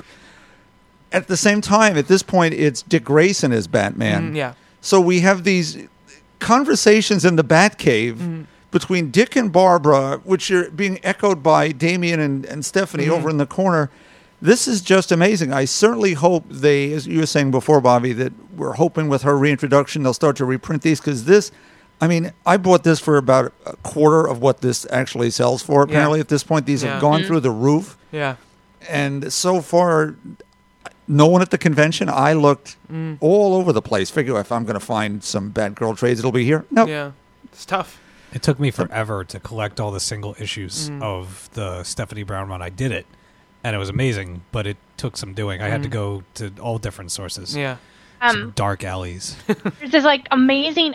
They should have put it in the very first issue of the Stephanie Brown Batgirl run, but I think it's like issue 17 or 18 of the series, and it opens up with this fantastic animated, like Stephanie Brown, like I think is drawing it, you know, and she's kind of getting somebody up to date with the Bat world, and she's basically like, and this is happening, and Batman's dead, and now Dick's Batman, and like, but like each panel is like her like explaining things, and like Batman's like shot or something, like, you know, like he's like bleeding, and just like, you know, X's over the eyes, and they're like little stick figures and stuff. But it's hilarious, but it's also this really great guide to everything that's happened up until this point, kind of thing, and it's so funny, and I seriously recommend just kind of reading through it if you haven't read the Batgirl series yet and kind of want to know what's going on. It's on the internet, and you can find it, kind of be like, this is like the prequel to what's going on, and it's awesome. I'm going to have to get those. I just opened up a page here that I meant to highlight. She has her first big supervillain battle with the Scarecrow, and he's winning. Barbara's given her some anti-fear gas toxin that's supposed to help her, and it doesn't. She sees her past incarnation. She's worried about her mom, who's always getting ready to find her because she doesn't do her homework. And she perseveres. She just keeps on going and going until she finally just kicks the living snot out of him. Yeah. And it is just amazing. So I want to thank you, Stephanie. I would not have ever picked this up if it wasn't for you chatting about this book so much. I'm so glad you liked it. I mean, Oracle especially, like, even if you didn't like it for the Stephanie Brown stuff, there's so much Oracle in it. I feel like it's almost just as much her story as it is Stephanie Brown's story, and especially as it progresses. I'll be looking for more. Awesome. That's one of my favorite issues of Batman Inc. And then that first original run is an issue with her undercover at like an evil, like a boarding school for supervillains. Yeah. It's one of my favorite issues of that series because she's great in that issue. Is that it for you, Bob? That's it for me. All right, so really quick, I don't have too much. We've talked about most of that stuff. Mentioned Damian before. Damian, Son of Batman. It's written and drawn by Andy Kubert. The best thing I can say about Andy Kubert as a writer is he's a really great artist. You know, it's just not good. The book is not well written. It's really, really bad. Really bad. Yeah. Did you read it, Stephanie? So bad. I was like, why? Why? Yeah. Why? See, that's why I didn't pick it up. That's what I was afraid of after that Joker one shot. Yeah. It's. Oh my god. He did that one. Yeah. Right. Oh, that's too bad. Great art. I'm looking at it. Oh my god, the art is gorgeous, and that's the part about it that's so sad, is because I could. It's, you know. I almost bought it because of the art. Because I was looking at the fish, and I'm like, oh, it looks so funny. Yeah. So if you're illiterate, you can enjoy it. Yeah, exactly. Absolutely. But I mean, it's, you know, it's gorgeous art. I love Andy Kubert's art, and I love the way he did some time with work on Batman before, and but it's not good. I mean, I love Damian, but it's just not a good book. You won't be picking up the rest of it? No, I will not. As much as you love Damian. As much as I love Damian, I will not be picking it up because it's not like reading Damian. You know, he tries to make him snarky and snotty, but he comes off. He sounds like an idiot. He sounds like a meathead. That's what he ends up sounding like. It was not good. You sound like me when I read Joker's daughter. Yeah. She sounded like she was 10 years old. Yeah. I wasn't going to bring it up because, like, I kind of just wanted to talk about good things. But, it was... I read that and was like, I wish I could forget that I read this. Yeah. It's a shame. Stamp of poop. It's a real shame because it's the only thing with Damien we have going right now. And I just want to mention, I mentioned, I believe it was Fall of House of Usher was the last time I talked about this, but Richard Corbin, another Edgar Allan Poe book came out for Halloween. It's The Raven and the Red Death. And it's 2 stories. It's one based on Poe's The Raven and one based on The Mask of the Red Death. And very similar to the last time, it uses a narrator and it changes up the stories in certain ways. The Raven especially, it attributes more dialogue. It doesn't just use the verse, the poetry. It makes kind of a story out of it. And it creates symbology for what the Raven actually is, in his interpretation of it, which is haunting and beautiful and scary. And The Mask of the Red Death, it also gives you, unlike that story, which is basically like, people are at a party, they're really scared of this thing, the thing they're really scared of shows up and they all bite it. It gives you some backstory about where this may have come from.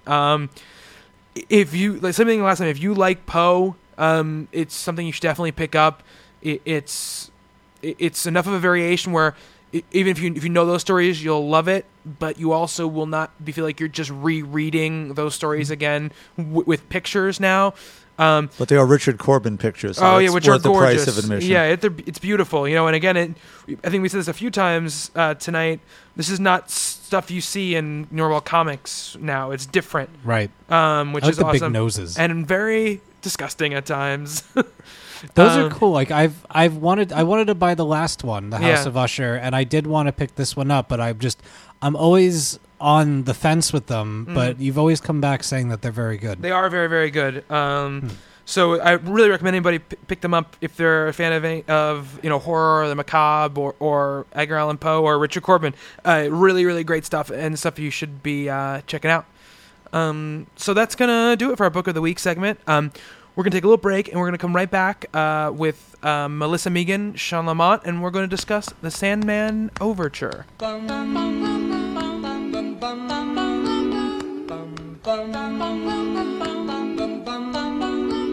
Mr. Sandman, bring me a dream. Make him the cutest that I've ever seen. Give him 2 lips like roses and clover.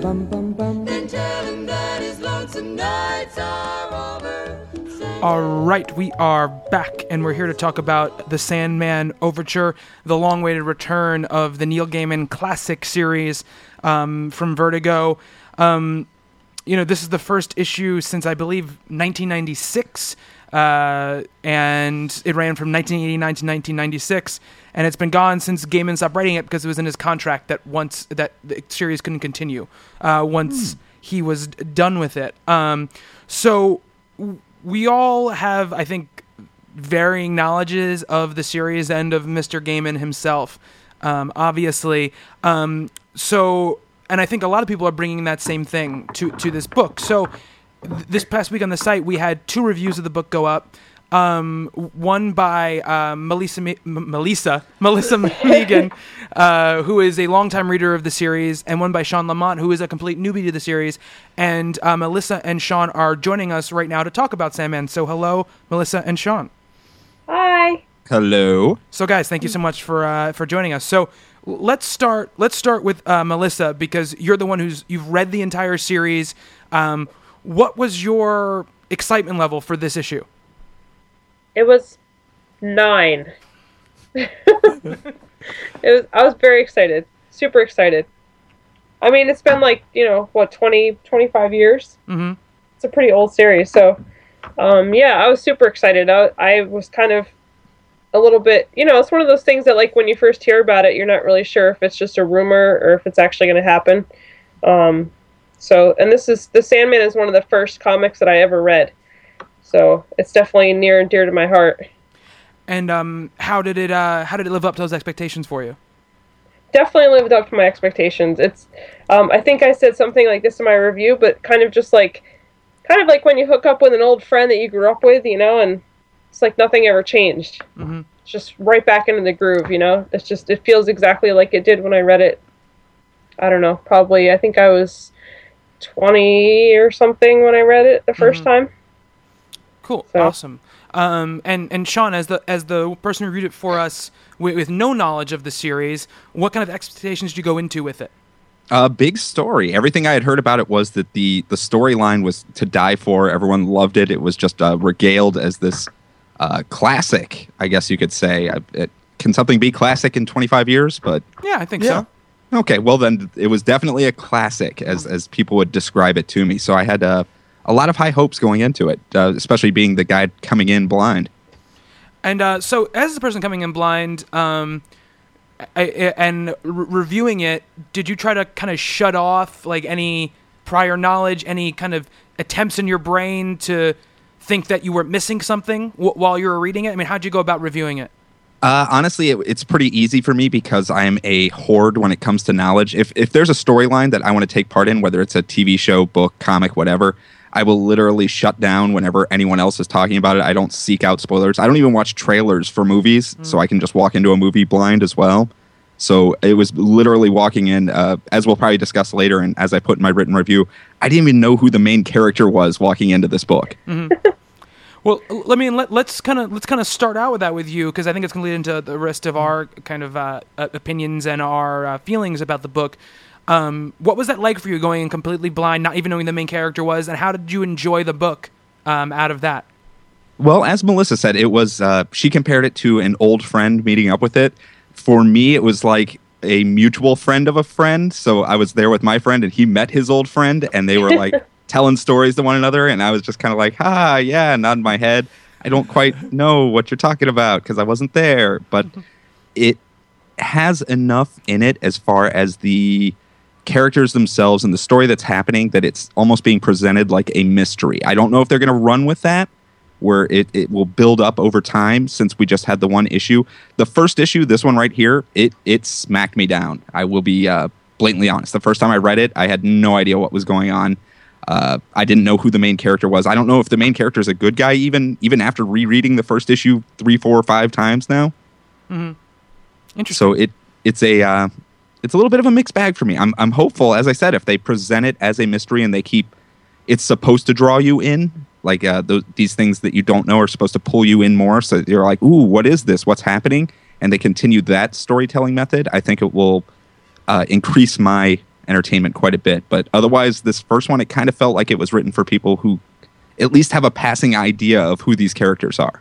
Interesting. So let's pass that right over to Bob from there, because Bob is pretty much in the same boat as you, right? You've never read any of Sandman. None. So after having read this first issue, what did you take from it? Well, all I had going in was some vague idea of what it was about and some of the images from years past. Mm-hmm. And as Sean said, I looked at this as a mystery. I had to go in this completely cold and let the story be told to me and not try to play Columbo and guess and just let it wash over me. I found layers that I wasn't expecting, and I don't know who's who yet, which is great. But for those who have read it, those layers may be different and better, or different or worse, or who can even say? I come at this with nothing. It is beautifully, beautifully written. Mm-hmm. This is a novel put into this form. To me, they're just passages that absolutely sing. The artwork is incredible. It manages to create movement within the page as we swirl around into things as a 4-page spread that I couldn't figure out how to read until you told me. I really enjoyed it. I will probably not go month to month to this because I will be driven insane trying it that way. But I think this is something I would have to own as a trade, and this may end up costing me a lot of money because I have the funny feeling that once I buy one trade of this, I'm going to have to go backwards into one of these gigantic absolute, it might as well have legs on it. It's so big. Yeah, absolutely. And before we move on to the rest of us who obviously are going to talk about our experiences, Melissa, as someone who's read this series, do you think this miniseries is going to lead directly into the beginning of Gaiman's first Sandman story? I hope so. I mean, that's kind of the point, right? Is to tell that story that people have been wondering about for so long. How did they capture the Sandman to begin with? Right. you guys kind of, I mean, something that I wanted to say about Neil Gaiman, you guys, what your comments were kind of blew that out of the water a little bit, but I feel like one of his strengths is being able to tell a really complex story in a very relatable way. Mm-hmm. But this is definitely a huge challenge because the Sandman is incredibly complex. I was watching the Coffee and Comics from you and Mara talking about this too, and it's definitely true. It's not something that you can pick up casually and kind of speed through it and read it. It disappoints me a little bit to hear that, that the new readers were a little bit lost with it, because I really want it to be able to, I want people to be able to relate to it who don't know the story yet. Right. I mean, and I think that for me, I am one of those people who has I read the first trade a while ago, so I have a passing understanding of who all these people are, some sort of who they are. Like I know, I kind of know where this story is leading since I've read that first story. But that being said, I read it a long time ago, and I haven't kept up with it, so I don't have all that knowledge in my head. I think a lot of the problem with new readers is not necessarily, listen, the writing is dense and it's mysterious and obscure in some points, but I feel like if this was the something number one that didn't have all of this kind of meta context to it, maybe people would be a little bit easier on themselves reading it, not necessarily easier on the book. But I feel like sometimes, especially as fans of this medium and fans of storytelling like this, when we read stuff, I think it's a problem a lot of people have picking up a book in a series they don't know at all. Like if you pick up X-Men number 35, your brain is saying to you, you don't know, this means something. You don't know what it means, and so you're constantly struggling to catch up. And sometimes I feel like we do it to ourselves. We make ourselves feel like we're lost when really maybe the story is just there to be discovered as it is, and maybe you get a little bit more out of it if you know all of it. But maybe if we didn't put that self-pressure on ourselves, we would have an easier time with it. Well, that's why I think, to me, reading it as 5 issues or 6 or whatever it is, as a lump, as a complete graphic novel in it, will reveal so much more to me than this did. Well, I will say, though, reading it, I want to read more. Yeah. Oh, absolutely. Yeah. As soon as I closed it, I was like, you know what? Maybe I should go buy the other ones. That's the first thing I thought about when I finished reading it. One of the huge strengths, I think, in this particular series is that there's so many incredibly interesting characters. Mm-hmm. So even if you're a little bit lost in the first, I think the amount of people that were introduced in this issue and how crazy and weird each of these individual characters are, a lot of people just are not going to be able to help wanting to know more. Yeah, absolutely. Steve, Am I allowed? Yes. Steve, what's your experience with Sandman, and what did you think of this first issue of Sandman Overture? Well, my experience with Sandman is, I think, back in the early 2000s when I was first attending college, my first college anyway, was when I found the trade for Sandman, first one. I read it, and I mean, I thought it was wonderful. That was during my whole, Neil Gaiman is God phase, where I knew he was writing before then, but I went berserk, where I read every book that he had. And I wasn't reading comics all too much, but knew about the Sandman series and decided to check it out. And it was just like nothing that I had ever read before in a comic book. I'm glad to say that Sandman Overture #1, it captures that same enigmatic presence of Dream himself, that he just... Gaiman has a way of writing worlds and characters, and the way that he writes pulls you in almost like a fantasy poetry kind of thing. And I mean, I think one of the hard things for Sandman Overture is you already know that there are how many volumes of 10? I believe. 10, yeah, there's 10 volumes of the series. So you know that all of this stuff, all this crazy stuff happens later, that I'm trying to see if I can find little snippets and pieces of, or the seeds of something that will grow into something bigger.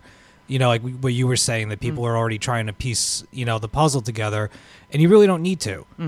Just let it be what it is. Yeah. The art is magnificent.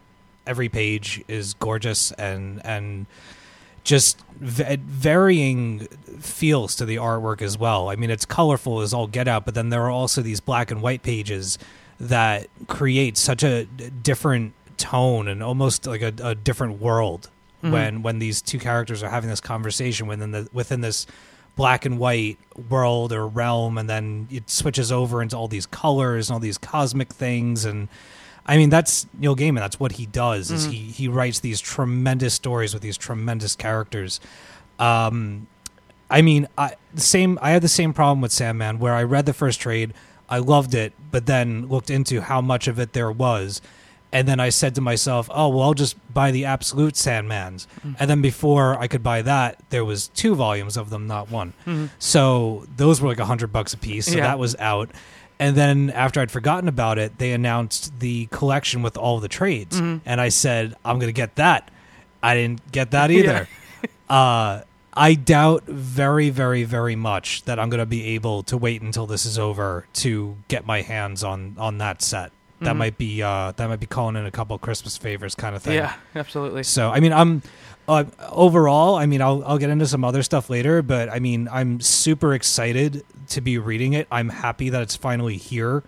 I'm happy that it's on the shelves in general because of the creative team that's behind this book between J.H. and Neil Gaiman. I mean, with Neil Gaiman alone, you're getting a totally different crowd. There'll be people that don't read comic books that will come to this book because it's him, and then they'll see the art by J.H. And not to say that every artist could measure up to him. I mean, there are plenty of amazing artists, but when people read this book and they read Neil Gaiman's words and they see J.H.'s art and realize just how magnificent a story within a comic book could be, it might turn them on to other series. And we might even see a boost in Vertigo books after this because of all the things that they promote within the issue, which we'll get to later. We'll get to that. And just that there are, this company is willing to get creators like this to put out a project like this. What else might they have? So, I mean, it's off to a great start. Absolutely. Stephanie, what about you? So I'm kind of in the same boat as Sean, where I haven't really read a lot of Sandman. I've read probably the first 2 trades of it. I've had it for like ever, all of it. But it's sometimes one of those things where like I'm constantly acquiring new books. I have books that I will never get around to reading in my lifetime, and yet like I still buy books. And same with comics. Like I have that need to have things on my shelf. So I've had them for a while, but I've only gotten to, I think, maybe the second one, maybe the third one. So Overture was something that I was excited for because I'm a fan of Neil Gaiman's work, and obviously like a really big fan of J.H. Williams' art. Like, whoa. For me, either one of those people, is somebody who I would follow to just about any book. So, bringing them together, again, these are all things you guys have touched on already, kind of. Yeah. But it's just such a phenomenal creative team that there was no way I couldn't check this out. I got to it this week with like my massive catch up of everything. And, not having a ton of background on the original series, I knew enough from the first 2 volumes to know what was kind of happening and what was going on in some of the characters. And I enjoyed it. I mean, the colors, even if you don't even read it, if you're just looking at it, it's a marvel. It's like art porn. It's just incredible. I mean, and the things that you see, I mean, every now and again, I get in these modes where you kind of just stare at art. And, like, I think I've mentioned this before, and, like, I'm not implying that J.H. Williams has anything wrong with them, but, like, we've mentioned, I think, in the past that, like, some of the detail levels that the art gets into is kind of, like, sort of, like, autism-ish. Like, or autism, not autism. Or is it autism? I don't know, where, like, just, like, it's a different level, like it's a different plane of seeing the world. It can only be autism. Yeah. Pardon? I think yes, Stephanie. I'm trying to think of, there's another word that I'm trying to think of, and I know it starts with A, but I know it's really bad. But anyways, like, it's just a different level of seeing the world that the rest of us don't see it in. And it's incredible. It's beautiful. I mean, and so many people still, kind of turn their noses up at comic books and think that it's not an art form. And I don't know how anyone who opened up this book could ever say anything, other than it's art. It's beautiful. Yeah, absolutely. And I mean, one of the great things, I mean, J.H. Williams' art is gorgeous, but one of the things I think functionally that's so good about it in this context is that it forces you to read the book at a slower pace. It's not traditionally laid out. You can't speed through it. You can't, you can't assume that you have to look in every corner and every nook and cranny. Every swirl, every border could be a line of dialogue or could be an important plot point. So you're never in a comfort zone where you can just speed through and miss the language that's being given to you by Gaiman. Yeah, absolutely. And I really thought that was kind of a bold choice too, because you would think with Gaiman's notoriety, even for telling a complex story, the obvious go-to would be a very simplistic layout. Maybe not even simplistic, but just for casual storytelling to try to counterbalance his complex ways, but no way. He really just kind of went all out in the opposite direction, and I thought it was wonderful because of it. Yeah, absolutely. Steve. Yeah, I mean, I read the book twice, and it took my second read to realize, I think it's about 2 pages in, that it's 2 pages together where it's teeth. It's a huge mouth. It's a set of teeth. Yeah. And each tooth is a different panel. I didn't even realize that the first time, and then I realized that it's part of the character. Yeah. And what they were, I guess, foreshadowing even through the art of what was going to be revealed to you within the next couple of pages. Yeah. And like I was sitting reading it, and I'm looking, and I'm like, oh shit, look at that. Yeah. And there's always something new to look at in this book. I mean, like I said, I only read it twice because I kind of wanted to walk away from it a little bit. But when I come back to it, I guarantee you I'll see other stuff. Yeah. Absolutely. And I'll just read a couple of the listener responses, and then we'll kind of get into more conversation between ourselves. But Kevin Joe's... Sorry, Melissa, what'd you say? Sorry, can I just add something that is about the art, what you guys are talking about here? Absolutely.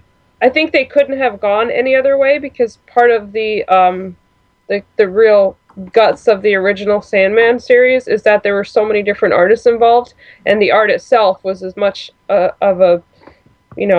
was as much of an experience as the story. And so I think if they had gone with a more simplistic art, it wouldn't feel the same. It just wouldn't feel like the Sandman. Right. In the original series, if you eventually make your way through the whole thing, you'll see there's so many different interpretations of it artistically that you're just constantly on this kind of roller coaster of like everything changing. And even the Sandman himself, he changes from issue to issue, and he looks different according to which artist is interpreting him. So I think that J.H. Williams did a fantastic job in this one issue of kind of encompassing all those different styles and, holding up that feeling of that, what you're seeing, the visual side of it can change at any point in time. And doing that by himself, I think he did a great job, and it had to be that way if it was going to be, the Sandman. Absolutely. So from Kevin Joseph, he says, about Sandman, one of my 2 favorite series ever.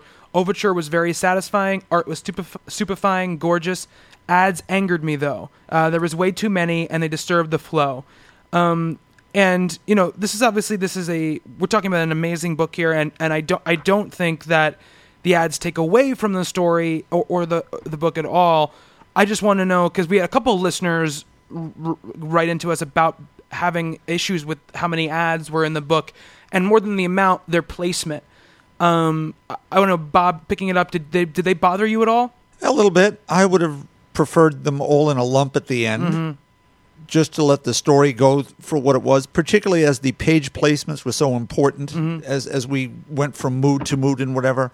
I'm sure they tried very hard to make sure the ads came between transitions. Right. But still, pulling open an ad for Promethea or something in the middle of reading, a lovely lyrical passage struck me as a bit odd. I know why they did it. It got more eyes on the ads than putting them at the end. Yeah. That said, not so good. And they're all house ads, which is interesting. They're all Vertigo ads. So, I mean, it's good. They like Steve was saying, it's the opportunity for them to get more people reading their books. So, Stephanie, what did you think about the placement of the ads?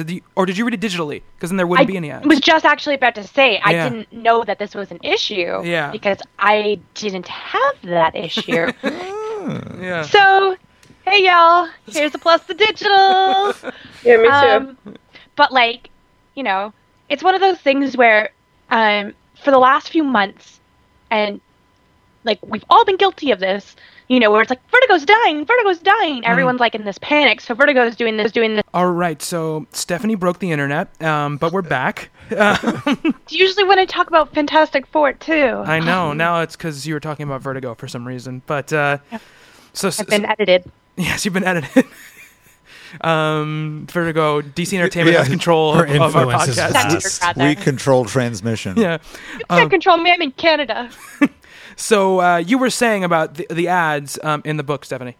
Yeah, I think it's a lot of this is the book for them right now. You know, it's something that everybody's gonna pick up, and the ads, even though it's annoying, and I mean, I don't condone that. Like, you know, I think it should be at the beginning or the end, or if there's like some sort of transition in the middle, like, you know, part 1, part 2. But I mean, Vertigo, I think, is really, and DC, you know, because they're Vertigo is DC rather, you know, they're really trying to make sure that people know that there's more stuff, and, you know, it's not dying. Kind of. No, that's totally understandable. And I don't think it's so much the ads themselves as the placement and kind of the style of the ads, because a bunch of them were a lot of text, you know, and kind of very distracting. Not just like, because a couple of them, like the Hinterkind and the Coffin Hill one are very nice. You know, they're just nice images, so it's not that big of a deal. But I feel like the big blocks of text and stuff are the things that kind of throw people off. Right, yeah, here are 6 covers of old trade paperbacks you should buy aligned on one side of the paper, and then 3 other images on the other with words. Yeah, which everywhere. I think that's where it becomes an issue, just because whenever you see text like that, part of me goes, initially my mind goes, is this part of the issue? You know, and I start reading it, especially an issue like this where everything is so differently laid out. It's not traditional, just word bubble, word bubble, word bubble. So I'm like, okay, this is probably part of the issue. And I start reading, I'm like, oh no, it's an ad for Dead Boy Detectives, which is cool, but, you know, I'd rather it be placed somewhere else. Steve? Yeah, I mean, one thing that I have a couple of things to say about Go it, ahead. not just one. But when we were giving our overviews of the book, one thing that we all had in common was that we were all saying how entrenched everybody became in the story and in the narrative and in the atmosphere and the characters and stuff like that. For me, this was a treat. Like sitting down with this book, it had finally come out. It had been teased for a long time. To be sitting there and getting into it, and as involved as the story is, as involved as the world and the characters are, to every couple of pages, all of a sudden just break up that mood and have those giant, huge full-page ads just right smack in the middle of a moment. And it wasn't even like a transition. It was just right in the middle of something. It like jarred me and took me out of the story for even briefly. Yeah. The story and the quality of it overpowers the ads. I'm just saying, to be in that mode and to be like hunkered down and really into it, and then all of a sudden Coffin Hill and, you know, Fables and whatever. But my other thing about it is, and I want to preface this really quick, the book was $4.99. I've paid $5 for books that were of a much, much lesser quality than this. This is absolutely, you get your $5 worth and then some in quality of story and art and everything about it. But they do say on the corner that it's an extra sized issue. And aside from there's a fold out section at one point, but beyond that, I kind of felt like that extra sized went to the ad space and that I paid at least $1 for them to promote other books to me. Yeah. And I understand what you're saying. I get it. Like, I completely 100% from a business standpoint, this is probably the biggest book of the year. This is the time and the place that if you want to push your other books and your other properties, this is where you're going to do it. I just would have much preferred if they were in the back. And I know that them being in the back, that you could just bypass them entirely. But for something like when you were reading Neil Gaiman, you want that flow and you want that immersion. And I felt like a yo-yo being pulled back and forth in and out of that mood. That is my only little teeny tiny microscopic gripe about the book. Yeah, I think it's a testament to the quality of the book and to what I perceive in some ways as like an elevated nature to the book that it even bothers us, right? Because when you read every single Marvel book, there's an ad every 2 pages. But when you're reading a Spider-Man story, as much as I love Superior Spider-Man, Dan Slott, all that stuff, it doesn't bother you as much because you feel like you're reading pop entertainment. So you kind of expect there to be commercials. Right. It's like watching a TV show, you know what I mean? And this, you feel like you're reading a novel, like Bob said, and it's weird to see ads. I mean, Melissa, did you read it physically or digitally? I read it on my Kindle. Okay, so you didn't have to worry about ads either. Nope, not a single one. So obviously the other 3 have figured out the secret sauce to not having to be upset by this. See, you're reading a page here that might take you 10 minutes to get through the page. Yeah, it's true. And then there's this ridiculous ad in the middle of it. Now, I understand, just as Steve's saying, it's a business thing. This, for Vertigo, is the Super Bowl. Yeah. You've got to put your best ads here, and they have to be seen by as many people as possible. So we throw it in the middle. So maybe this is the ad for the DC Digital Service or Comixology or something. They should have had one of those too. Not to mention, I mean, just going to Barnes and Nobles, there was actual bookend stands with this title there. I mean, they are really. This is what's going to get everyone's eyes on it. Period. I know everyone's already said that, but it's this is it. This is what they have to do at this point. And I'm the worst person when it comes to these ads anyway, because they might as well be blank pages. I just turn them. I don't even look at them anymore. So I don't know.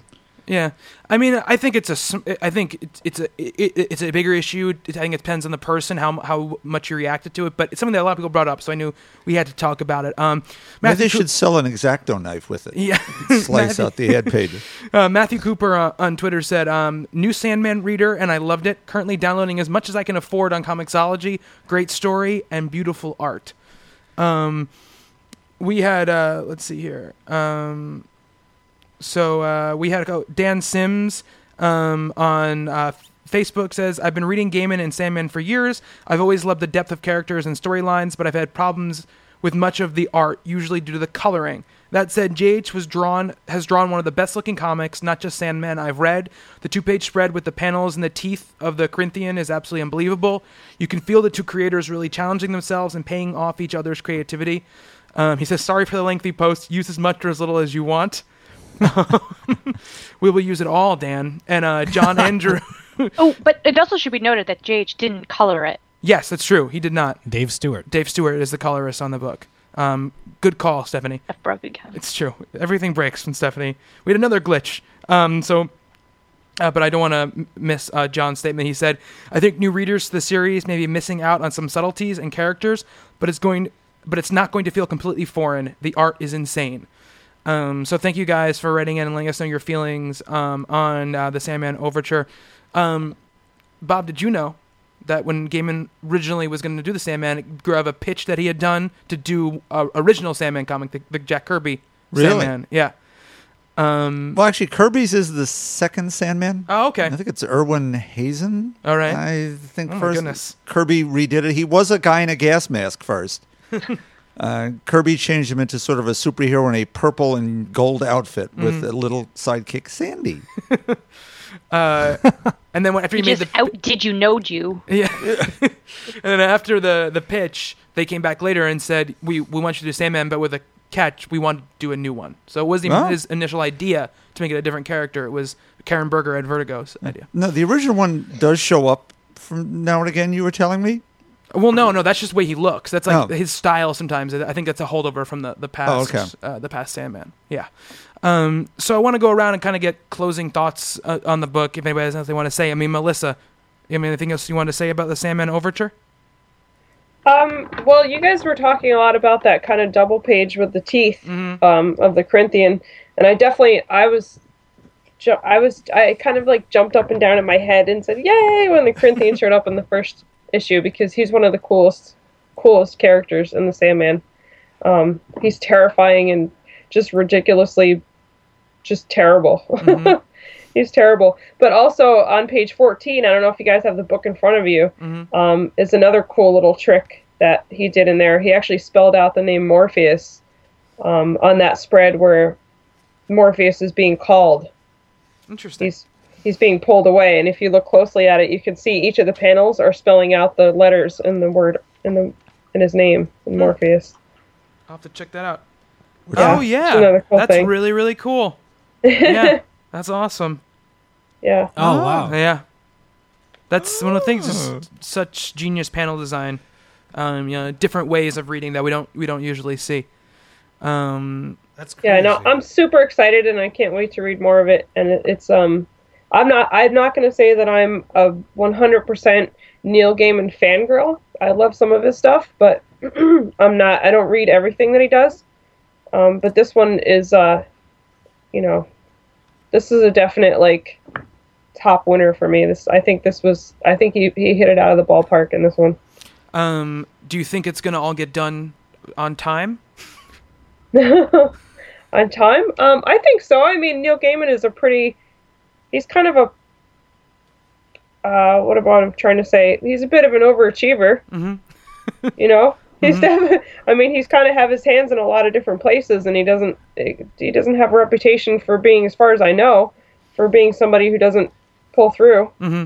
Right? Yeah, I mean, I know in the past some of the Sandman stuff took a while to get in. They used to talk about like waiting weeks and months for pages to come faxed in at Vertigo.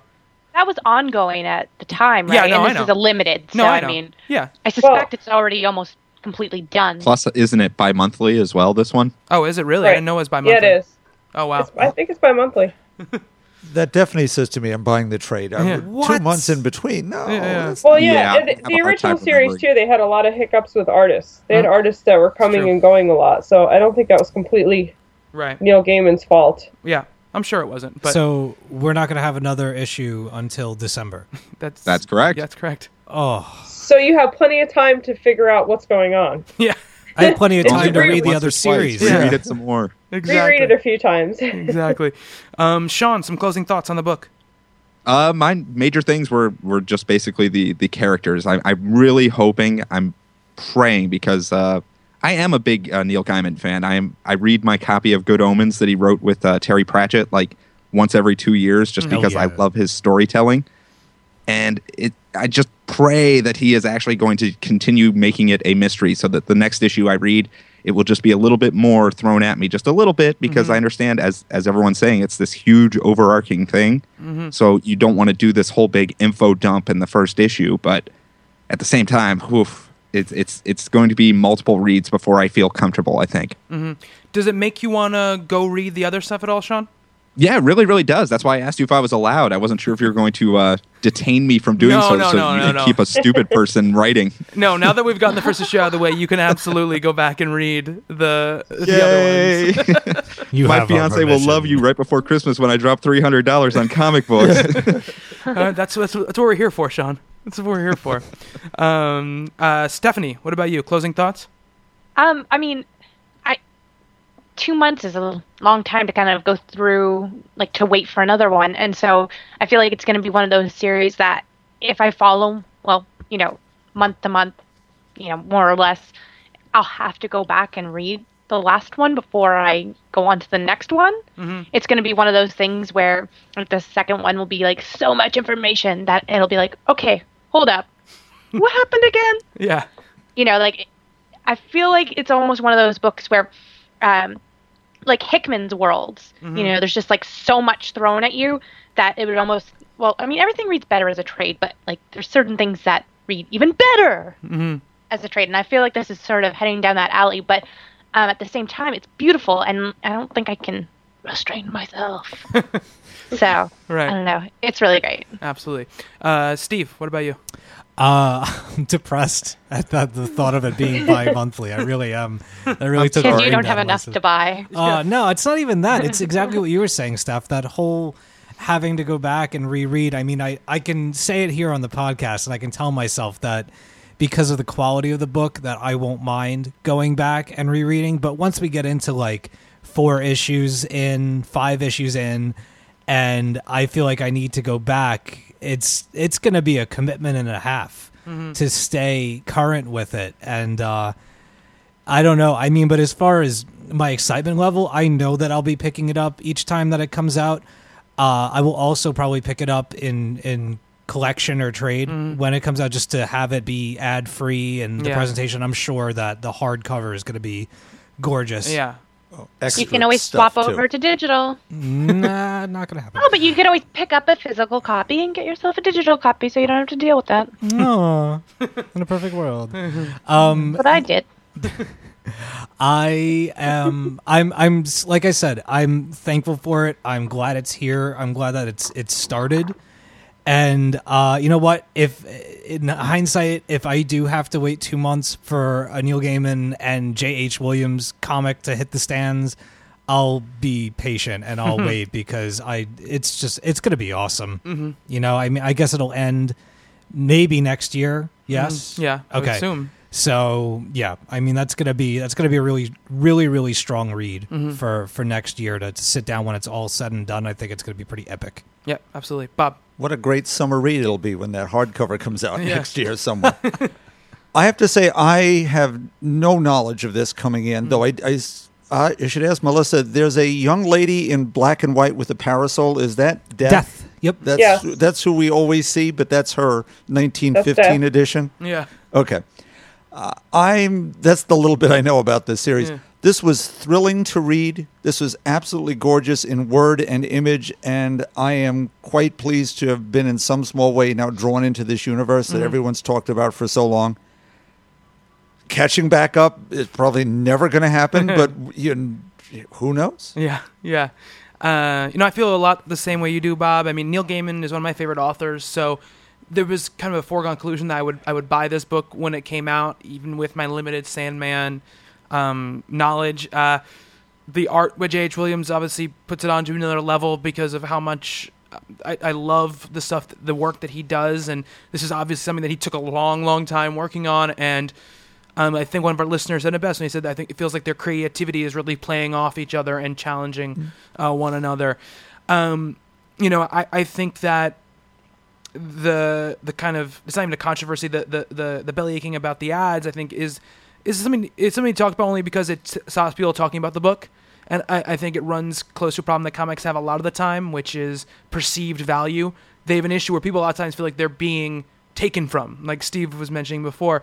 But I think it's the same thing as the analogy I go with video games as well. It's, I think it's saying exercise issues and it is a problem of marketing on the book, but I think that it deserves to leave that controversy behind and just talk about what is there, which is a sumptuous, beautiful story that is something that doesn't come along that often in any media, so we should enjoy it. And like I said about when we talk about creative team changes and these problems and that problems, in a year, only thing anyone's going to care about is the work. Right. No one's going to look back and go, oh, remember the ads in Sandman Overture number 1? They're going to go, oh my God, this story was amazing. So if people are hearing this stuff, don't worry about it. If it bothers you, I'm not saying you don't have the right to be bothered by it, but try to look past it. I just want to say, for the record, I gripe about the ads, but it is every bit worth the $4.99 price tag. Yeah. It is above and beyond that. Yeah. So if I have to pay $5 for something that has a couple of ads in it, that is this amazing. Yeah. I will gladly pay it. Yeah, and I think the problem is it's just this oversized issue. I think even if it was $4.99, didn't say anything on it, nobody would have cared. They would have understood. 3 little words, because it was Neil Gaiman and J.H. Williams, and it was Sandman. But all that being said, amazing stuff. Can't wait to read the second one. And am going to spend an ungodly amount of money going back and buying the old trades so I can get caught up. And Bobby, do you want to go halfies? I would love to go halfies, Sean. We'll talk later. So we're gonna have Sean and Melissa bow out, and we're gonna continue with the show. But Melissa, why don't you tell people where they can get in touch with you? I am Lissa Punch on Twitter, and that's about it. Awesome. And you can, of course, see Melissa's reviews on talkingcomicbooks.com. And Sean, where can people get in touch with you? You can find me at Avatar of Loki on Twitter or at my own show's webpage, www.dcrpodcast.com. Awesome. And look forward to many DC reviews from Sean in the future. Much obliged. I believe we have Forever Evil coming out this week, right? That we do. Yeah, so it's a big one. Yeah. So, guys, thank you so much for joining us and talking about Sandman Overture. And you. we will see you guys in a couple minutes.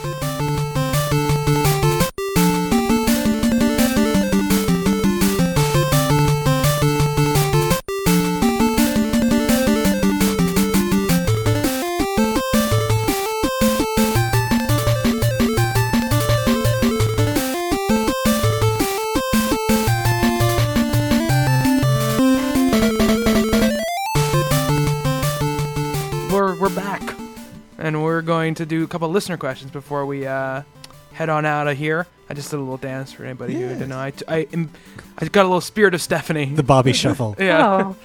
Oh. Ha-cha-cha. So It was like a Charleston, I think. yeah, it was a little bit like Charleston. So this is from John. I'm gonna say your last name wrong. Pakalemba on Facebook, and he says, a part of Forever Evil that has been bugging the crap out of me is that we're supposed to believe a solar eclipse is blocking out all yellow sunlight from the entire planet. But the moon is nowhere near this big to black out the entire planet. I know I'm supposed to have suspension of disbelief in comics, but has there ever been something so scientifically inaccurate in a comic that brought you out of the story? Bob. Well, I think that would. You'd have to call Neil deGrasse Tyson about this one. So scientifically inaccurate. Well, there's so many things. Look, the invisible girl can't be invisible because you couldn't see with invisible retinas. So, but take me out of the story? I don't think so. I tend to be forgiving as someone who grew up with giant monster movies. I mean, I'm sorry, an ant can't be 37 feet long. It wouldn't be able to walk or breathe or anything else. So you sort of buy the premise and buy the flick. There are stupid plot devices that are more problematic. Mopey being the cause of the Flash. Actually, now that I say that, the idea that Wally West could get powers in the exact same place in the exact same way, that's kind of a scientific impossibility. I'll go with that. You know what? For me, it's funny. I can take giant leaps in logic, but it's those times. It's not so much in comics because it's tougher to see these things, but like in movies, right? So, I can be a movie about aliens invading and buildings exploding, people running out of those buildings just in time when they probably would be dead if they were that close to the building. But it's those times where their car flips over 7 times and they get up and walk out of it. Oh, it's in time. Yeah, or whatever those movies like that. Even if it's a great movie, when they do stuff like that, it always bothers me. It's there's this moment in the Dark Knight, where he Rachel gets thrown out the window by the Joker, and he dives out of the window to grab her, and he really only stops his momentum for a second when he's diving out of this giant skyscraper, and they're completely fine. I'm like, you would be dead. And I can't get over, my brain cannot get over it. But that the guy's running around in a bat suit doing all this crazy stuff. Little stuff like that always takes me out of stories. Because you get so many other cheats. You can't cheat on this one, on the stuff that's so small. I got a problem with the slow walk away from the explosion. That there isn't some kind of shrapnel or something that gets lodged in the back of their skulls, or they don't get propelled forward from the blast, or they don't shield themselves from the heat. All it is they're wearing their buttoned shirt is open and it's whoosh all around them, and a couple of hairs out of place, but they're just walking real slow and they're just bearing an arrow. Have you ever seen that? There's a Saturday Night Live thing. I think it's cool guys don't look at explosions. No. Yeah, it's a pretty good one. There was what was that movie? The Good Guys or something like that. There was some movie where an explosion happened. Oh, with Will Ferrell. The other guys. And they were like, "Oh my god! Yeah. Oh, what the hell? I can't hear anything. Yeah. What? Yeah. That really hurt." Yeah, the other guys. So Stephanie, what about you? Anything so scientifically impossible that it takes you out of a story? I can't think of anything from comics. I think it's the same thing as you. It's more movies because in comics I kind of already know that I'm going to be stretching it. It's gonna be well, whatever they come and throw at me, it's kind of all right. There's very few times that I'm come on, come on, guys. But I mean, I think the last thing, just in general, that I was like, really? And it's a great movie, so I don't mean it in a bad way, and I don't want to spoil it because it's still fairly new, but Gravity. Mm-hmm. But, like, by the end of Gravity, I was just like, really?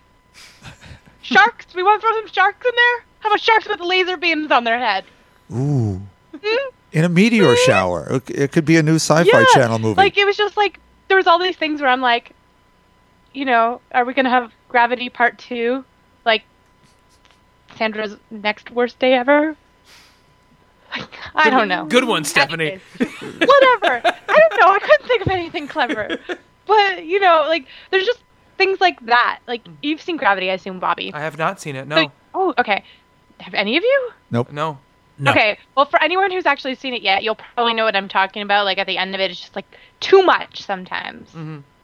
Too much. Too much. It's good. It's a great movie. Like, but I think that's the last time and the only time that I can really think of at the moment when it's just like, okay. Gotcha.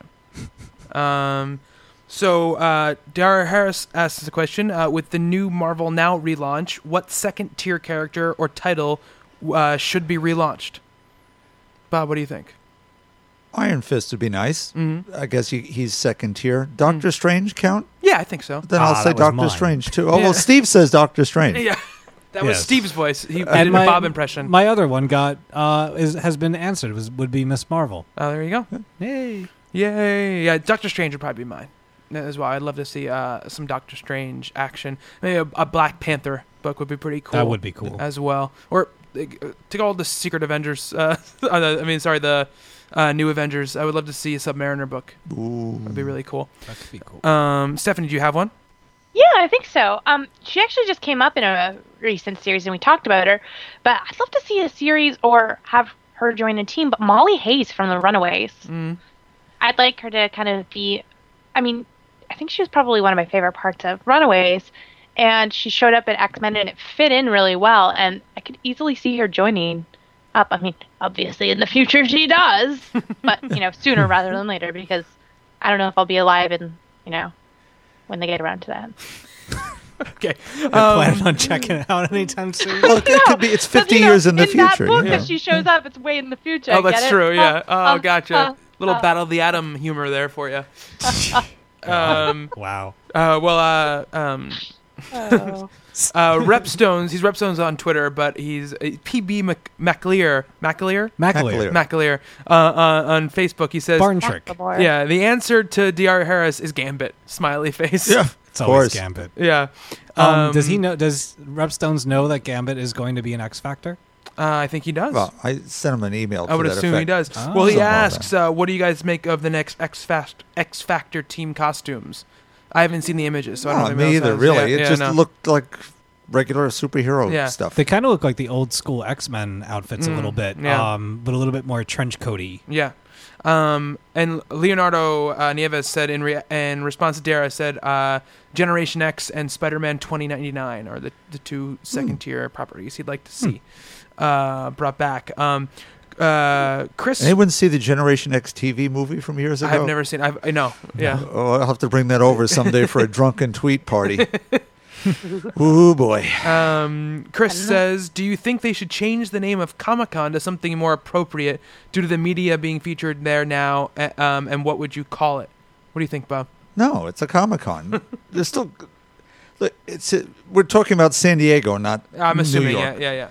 It's been going for 30 years at this point as Comic-Con. That's sort of a historically important name. I understand, and even some of the dealers were not thrilled that they were down in the basement for the last couple of years. But this last one, my friend Frank, my local store, his brother's a big Golden Age dealer. They gave him the spot by the front door. They moved the comic guys up front, so. He was selling books to Robert Downey and Stan and all sorts of big-time folks. So they've rectified that mistake. Yeah. They're Comic-Con. Yeah. Yeah, I mean, Well- at this point, it's like it's a brand. Even forget about the comic aspect of it at all. It's like saying don't call it McDonald's anymore Don't call it a comeback. because there's nobody in the McDonald's family that works there anymore. It's just There you go. you would never change it. I mean, it means too much. You can say Comic Con to anybody, and they know exactly what you're Well, talking about. You could short form it to you could leave it as SDCC and then just call it San Diego Celebricon. It's a horrible name. Hollywood rules. Well, that's basically what it is. It's a horrible name, though. You know what? What was your suggestion, Bobby? Keep it Shut the up, then. same. Yeah, exactly. Exactly. The same. That's cheating. He asked what you would change it to. No, he said, "Would you change it?" Oh, well, yeah. whatever. Maybe you At should least I listen. tried. God. Listening skills. Bobby, you know what? You're rude. Listening skills. All right. Steve, what do you think? Leprechaun. Chaka Khan, did you call it? I could change it to that. I would go with that.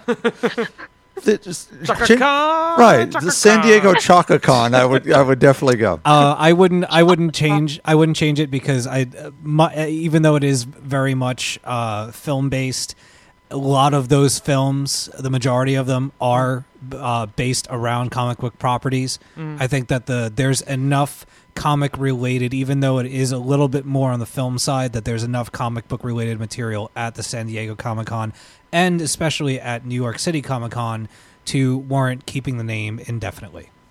Ooh. Absolutely. Ooh. I Putting like down that. the gavel. Wapa! Drop the mic. I can't drop the mic, but Bobby would be mad. Yeah, no, please don't drop the mic. Though they're pretty durable mics, but still, please don't drop the mic. Let's find out. Yeah. Maybe like Beekman's World or something. See what it does when it falls from the sky. Did you just make a Beekman World Yeah. reference? Yeah, she did. Yes. She brought it home. Oh. Sidebar: at the Silver Snail Party, there was both a Miss Frizzle, a Bill Nye, and a Beekman. That's three Just people. saying, best party ever. Ever. Hard to argue that. Um, Everyone. so this is from Christopher Haley. He says he's really excited about the new Captain America movie. And he says his fiancée, who is not a comic book reader, has become a huge Cap fan from the movies. He'd like to introduce her to comics by getting her to read some Cap comics. He hasn't read a lot himself, so he doesn't know where to start. He said, I wonder if Bob could recommend some good trades to prime up for Winter Soldier. For that specifically, you need to go through the Brubaker run. Yeah. Can't go too wrong with that. Knowing that Captain America is not in those books for about year and a half. Yeah. I mean, the first couple of volumes, though, are... He's are- in. He's right. in, yeah. Then absolutely. it's after the... Which one was that now? Civil I don't War. remember. Civil Yeah, War, Civil where War. he got killed or Yeah, whatever. yeah. It would be very wonderful for me to say you should go back and read, Simon and Kirby's books from the 40s, but that's not going to help you any. It's just useless. So, Right. John Byrne's War and Remembrance with Roger Stern, certainly great little trade to go for. They've begun releasing these Steve Englehart, Sal Buscema issues where you see the Cap of the 50s and all that sort of stuff. Mark Grunwald did 8 years of Cap, really good stuff. Those are all really fine things. For this movie particularly, go Brubaker. Yeah, I will say this. I think that I read the first two Brubaker volumes, which I think is like Man Out of Time and then Winter Soldier, I think are the first two. And with not knowing a ton about Captain America, and maybe that would be fixed a little bit now because you've seen the movies and everything like that, I found them, I mean, I loved them, but I found them slightly difficult to understand because Brubaker is not gentle with the Cap history, and where he is and who he is and all these other things. So do you think there's, one story to read that kind of will acclimate you to the character and kind of the intricacies of him a little bit without having to read a ton of stuff? Okay, then, without going all the way back, I mean, Cap 100, which is actually the first issue of his solo title in the Silver Age, is sort of a throwback. Okay. The 3 issues that Jim Steranko did, which is 110, 111, and 113. 112 is Kirby, and it's an album issue that's his history, and they have been collected as the Steranko bit. It's Cap. It's right after he's come out of the ice, and Rick Jones is his partner, and his secret identity has been given away. Okay. And he has to reclaim his throne and his life and so on and so forth.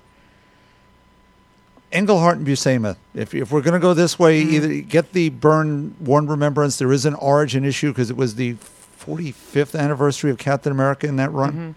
And then Cap ran for president. Oh, nice. Which tells you a lot about who Steve Rogers is. So, okay, go Warren Remembrance. We're going that way then. Okay. War and Remembrance. That was the long way round to that. I'm sorry. Good information. He says, I owe Stephanie a huge thank you for turning me on to Lock and Key. The series has been around for years now, so I'm way behind the curve. But thanks to Steph constantly talking about it, I finally picked up the series and has become one of my favorite comics I've ever read. I'm so glad. Well, yeah, it's almost, you'll be caught up by the time the final issue comes out, which at this point I'm convinced is never. Yeah, I know they're done with it because Joe Hill and Gabriel Rodriguez have been tweeting about it a ton. But I'm pretty sure it's January. Are you serious? Yeah, like I'm pretty sure because a girl I know who works for a comic shop, somebody I think asked her on her like Tumblr, and I'm pretty sure she said January. That's I could crazy. be wrong, but like outrageous. That is crazy. I know. It's crazy talk. You're talking crazy. Crazy talk. Are you looking it up? I'm looking it up, but not that that's going to mean anything because they probably changed the date on it since then. Well, it says, Stephanie, it says it's supposed to be in shops 11/27/2013. Crazy talk. Well, if that's the case, I'd be really happy because that's way better than January. It's true. Absolutely. All right. So, spoiler alert. Yeah. That's going to do it for listener questions. Podcast at talkingcomicbooks.com, at Talking Comics on Twitter, and Facebook.com/TalkingComics for your questions. Bob, I'm going to let you close out the show with what you have to say. We do releases, too. Yeah, we do releases, and then I'll let you do your thing at the end after the releases. Gotcha. I just want you to think I forgot about you. Okay. Because Bob has something he wants to say. Let's see. Here we go. This week's releases. So people, Steve, you'll be happy about this. From Archie Comics, there's a second printing of Afterlife with Archie #1 hitting It shelves. stands tomorrow, right? Yeah, hitting stands. Well, today because it's whoa, Wednesday. whoa, Come on, yes. Steve. I'm hungry. Get it together. I'm hungry, You're so dude. lightheaded. I'm really hungry. Feeling faint. You got the vapors. From Avatar Press, we have Absolution Rubicon #5, God is Dead #3, and Uber #7. From Boom Studios, we have Regular Show #5, Regular Show Skips #1, Hit #3, RoboCop Last Stand #4, and Suicide Risk #7. From Dark Horse Comics, we've got Baltimore, The Infernal Train #3, Catalyst Comics #5 of 9. We've got Grindhouse Doors Open at Midnight #2 of 8. We've got Michael Avon Oming's The Victories #6. We've got Star Wars #3 of 8. And Occultist #2 of 5. From DC Comics, we have Action Comics #25. We've got Batman Black and White #3, Batman Superman #5, Batwing #25, Detective Comics #25, Earth 2 #17, which is notable because Tom Taylor, the guy who wrote Injustice Gods Among Us, takes over the book this week. So James Robinson is gone, obviously, and this is the first issue that Tom Taylor is on. Still, Nicholas Scott is still the artist on that book. Forever Evil #3, Green Arrow #25, Green Lantern #25, Hinterkind #2. We've got Movement #6. We've got Stormwatch #25. Superman Unchained #4, Swamp Thing #25, Trillium #4 of 8, and Trinity of Sin, The Phantom Stranger #13. From Dynamite Entertainment, we have Army of Darkness versus Hackslash #3. We've got Dark Shadows #22. We've got Legends of Red Sonja #1, Lone Ranger #19, Lords of Mars #4, Mark Waid's The Green Hornet #7. We've got Pathfinder Goblins #4 of 5, Shadow Now #2, Vampirella #36, Warlord of Mars those are special covers. Those are variant covers. IDW special. Special covers. IDW, we have Doctor Who Prisoners of Time, number 10. We've got G.I. Joe, The Cobra Files, number 8. Ghostbusters, number 9. What was that? Cobra Law? Oh. Come on. Nope. What? Nope. I'm sorry, but everybody that's listening to this show knows exactly what the fuck I'm talking about right now. No, no one does. You are delusional because you're lightheaded and hungry.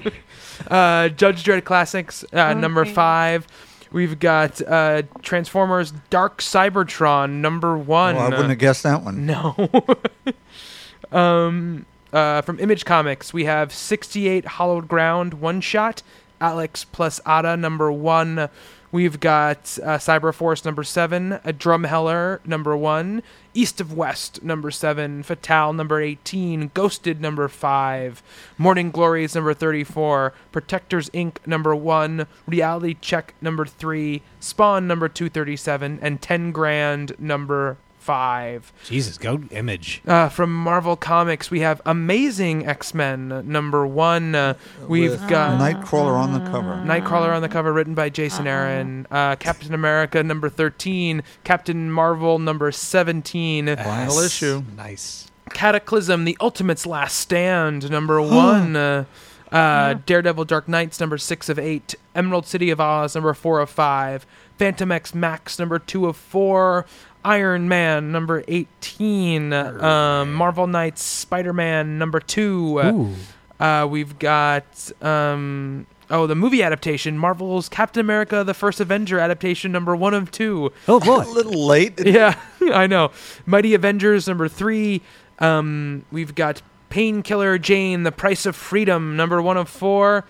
And X-Men Legacy, number 19. From where we got Valiant Entertainment, Quantum and Woody, number 5, and Shadow Man, number 12, and I also believe Unity, number 1. No, Unity number 1's next week, I think. Their team book that they have coming out. Written by Matt Kent, right? Matt Kent, yeah. Sweet. Zenoscope, we've got Grim Fairy Tales presents Wonderland Through the Looking Glass, number 2, and Tyler Kirkham's Screwed, number 6 of 6. So that's what's on the shelves right now. Before we close out the show, Bob, there's a piece of news you wanted to share with us. Sure. Nick Cardy, longtime DC artist and Eisner Hall of Famer from 2005, passed away this week at 93. Wow. He took over Aquaman after Ramona Fradon when it was his backup feature adventure when it went to Showcase in Brave and Bold, and he did the first 39.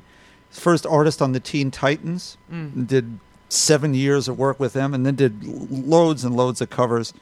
I mean, for people of my age, he was the Aquaman artist if it wasn't Ramona. So our thoughts go out to his family. And 93 is not a bad way to have checked out. It's a nice long life. He had Absolutely. a great career and Yeah, a lot of pleasure to a lot of folks. absolutely. Well, thank you, Bob, for remembering him on the show. If you guys want to get in touch with us, at Talking Comics on Twitter, Facebook.com/TalkingComics, and podcast at TalkingComicBooks.com. TalkingComicBooks.com is obviously the website where you can get the reviews, articles, get this podcast, video content, all that stuff. So check that out and comment there. My personal Twitter is at Bobby Shortle. Steve? I am at dead_Anchorus. Stephanie? I'm at Hello Cookie. And Bob. And Bob Ryer at TalkingComicBooks.com. All right, awesome, guys. That's going to do it for our show this week. Next week, we're going to be back with our review of Thor, The Dark World. So for Steve... Pancakes. Bob... Waffles. And Stephanie... Acha-cha! I have been Bobby. Until next time on Talking Comics, to be continued.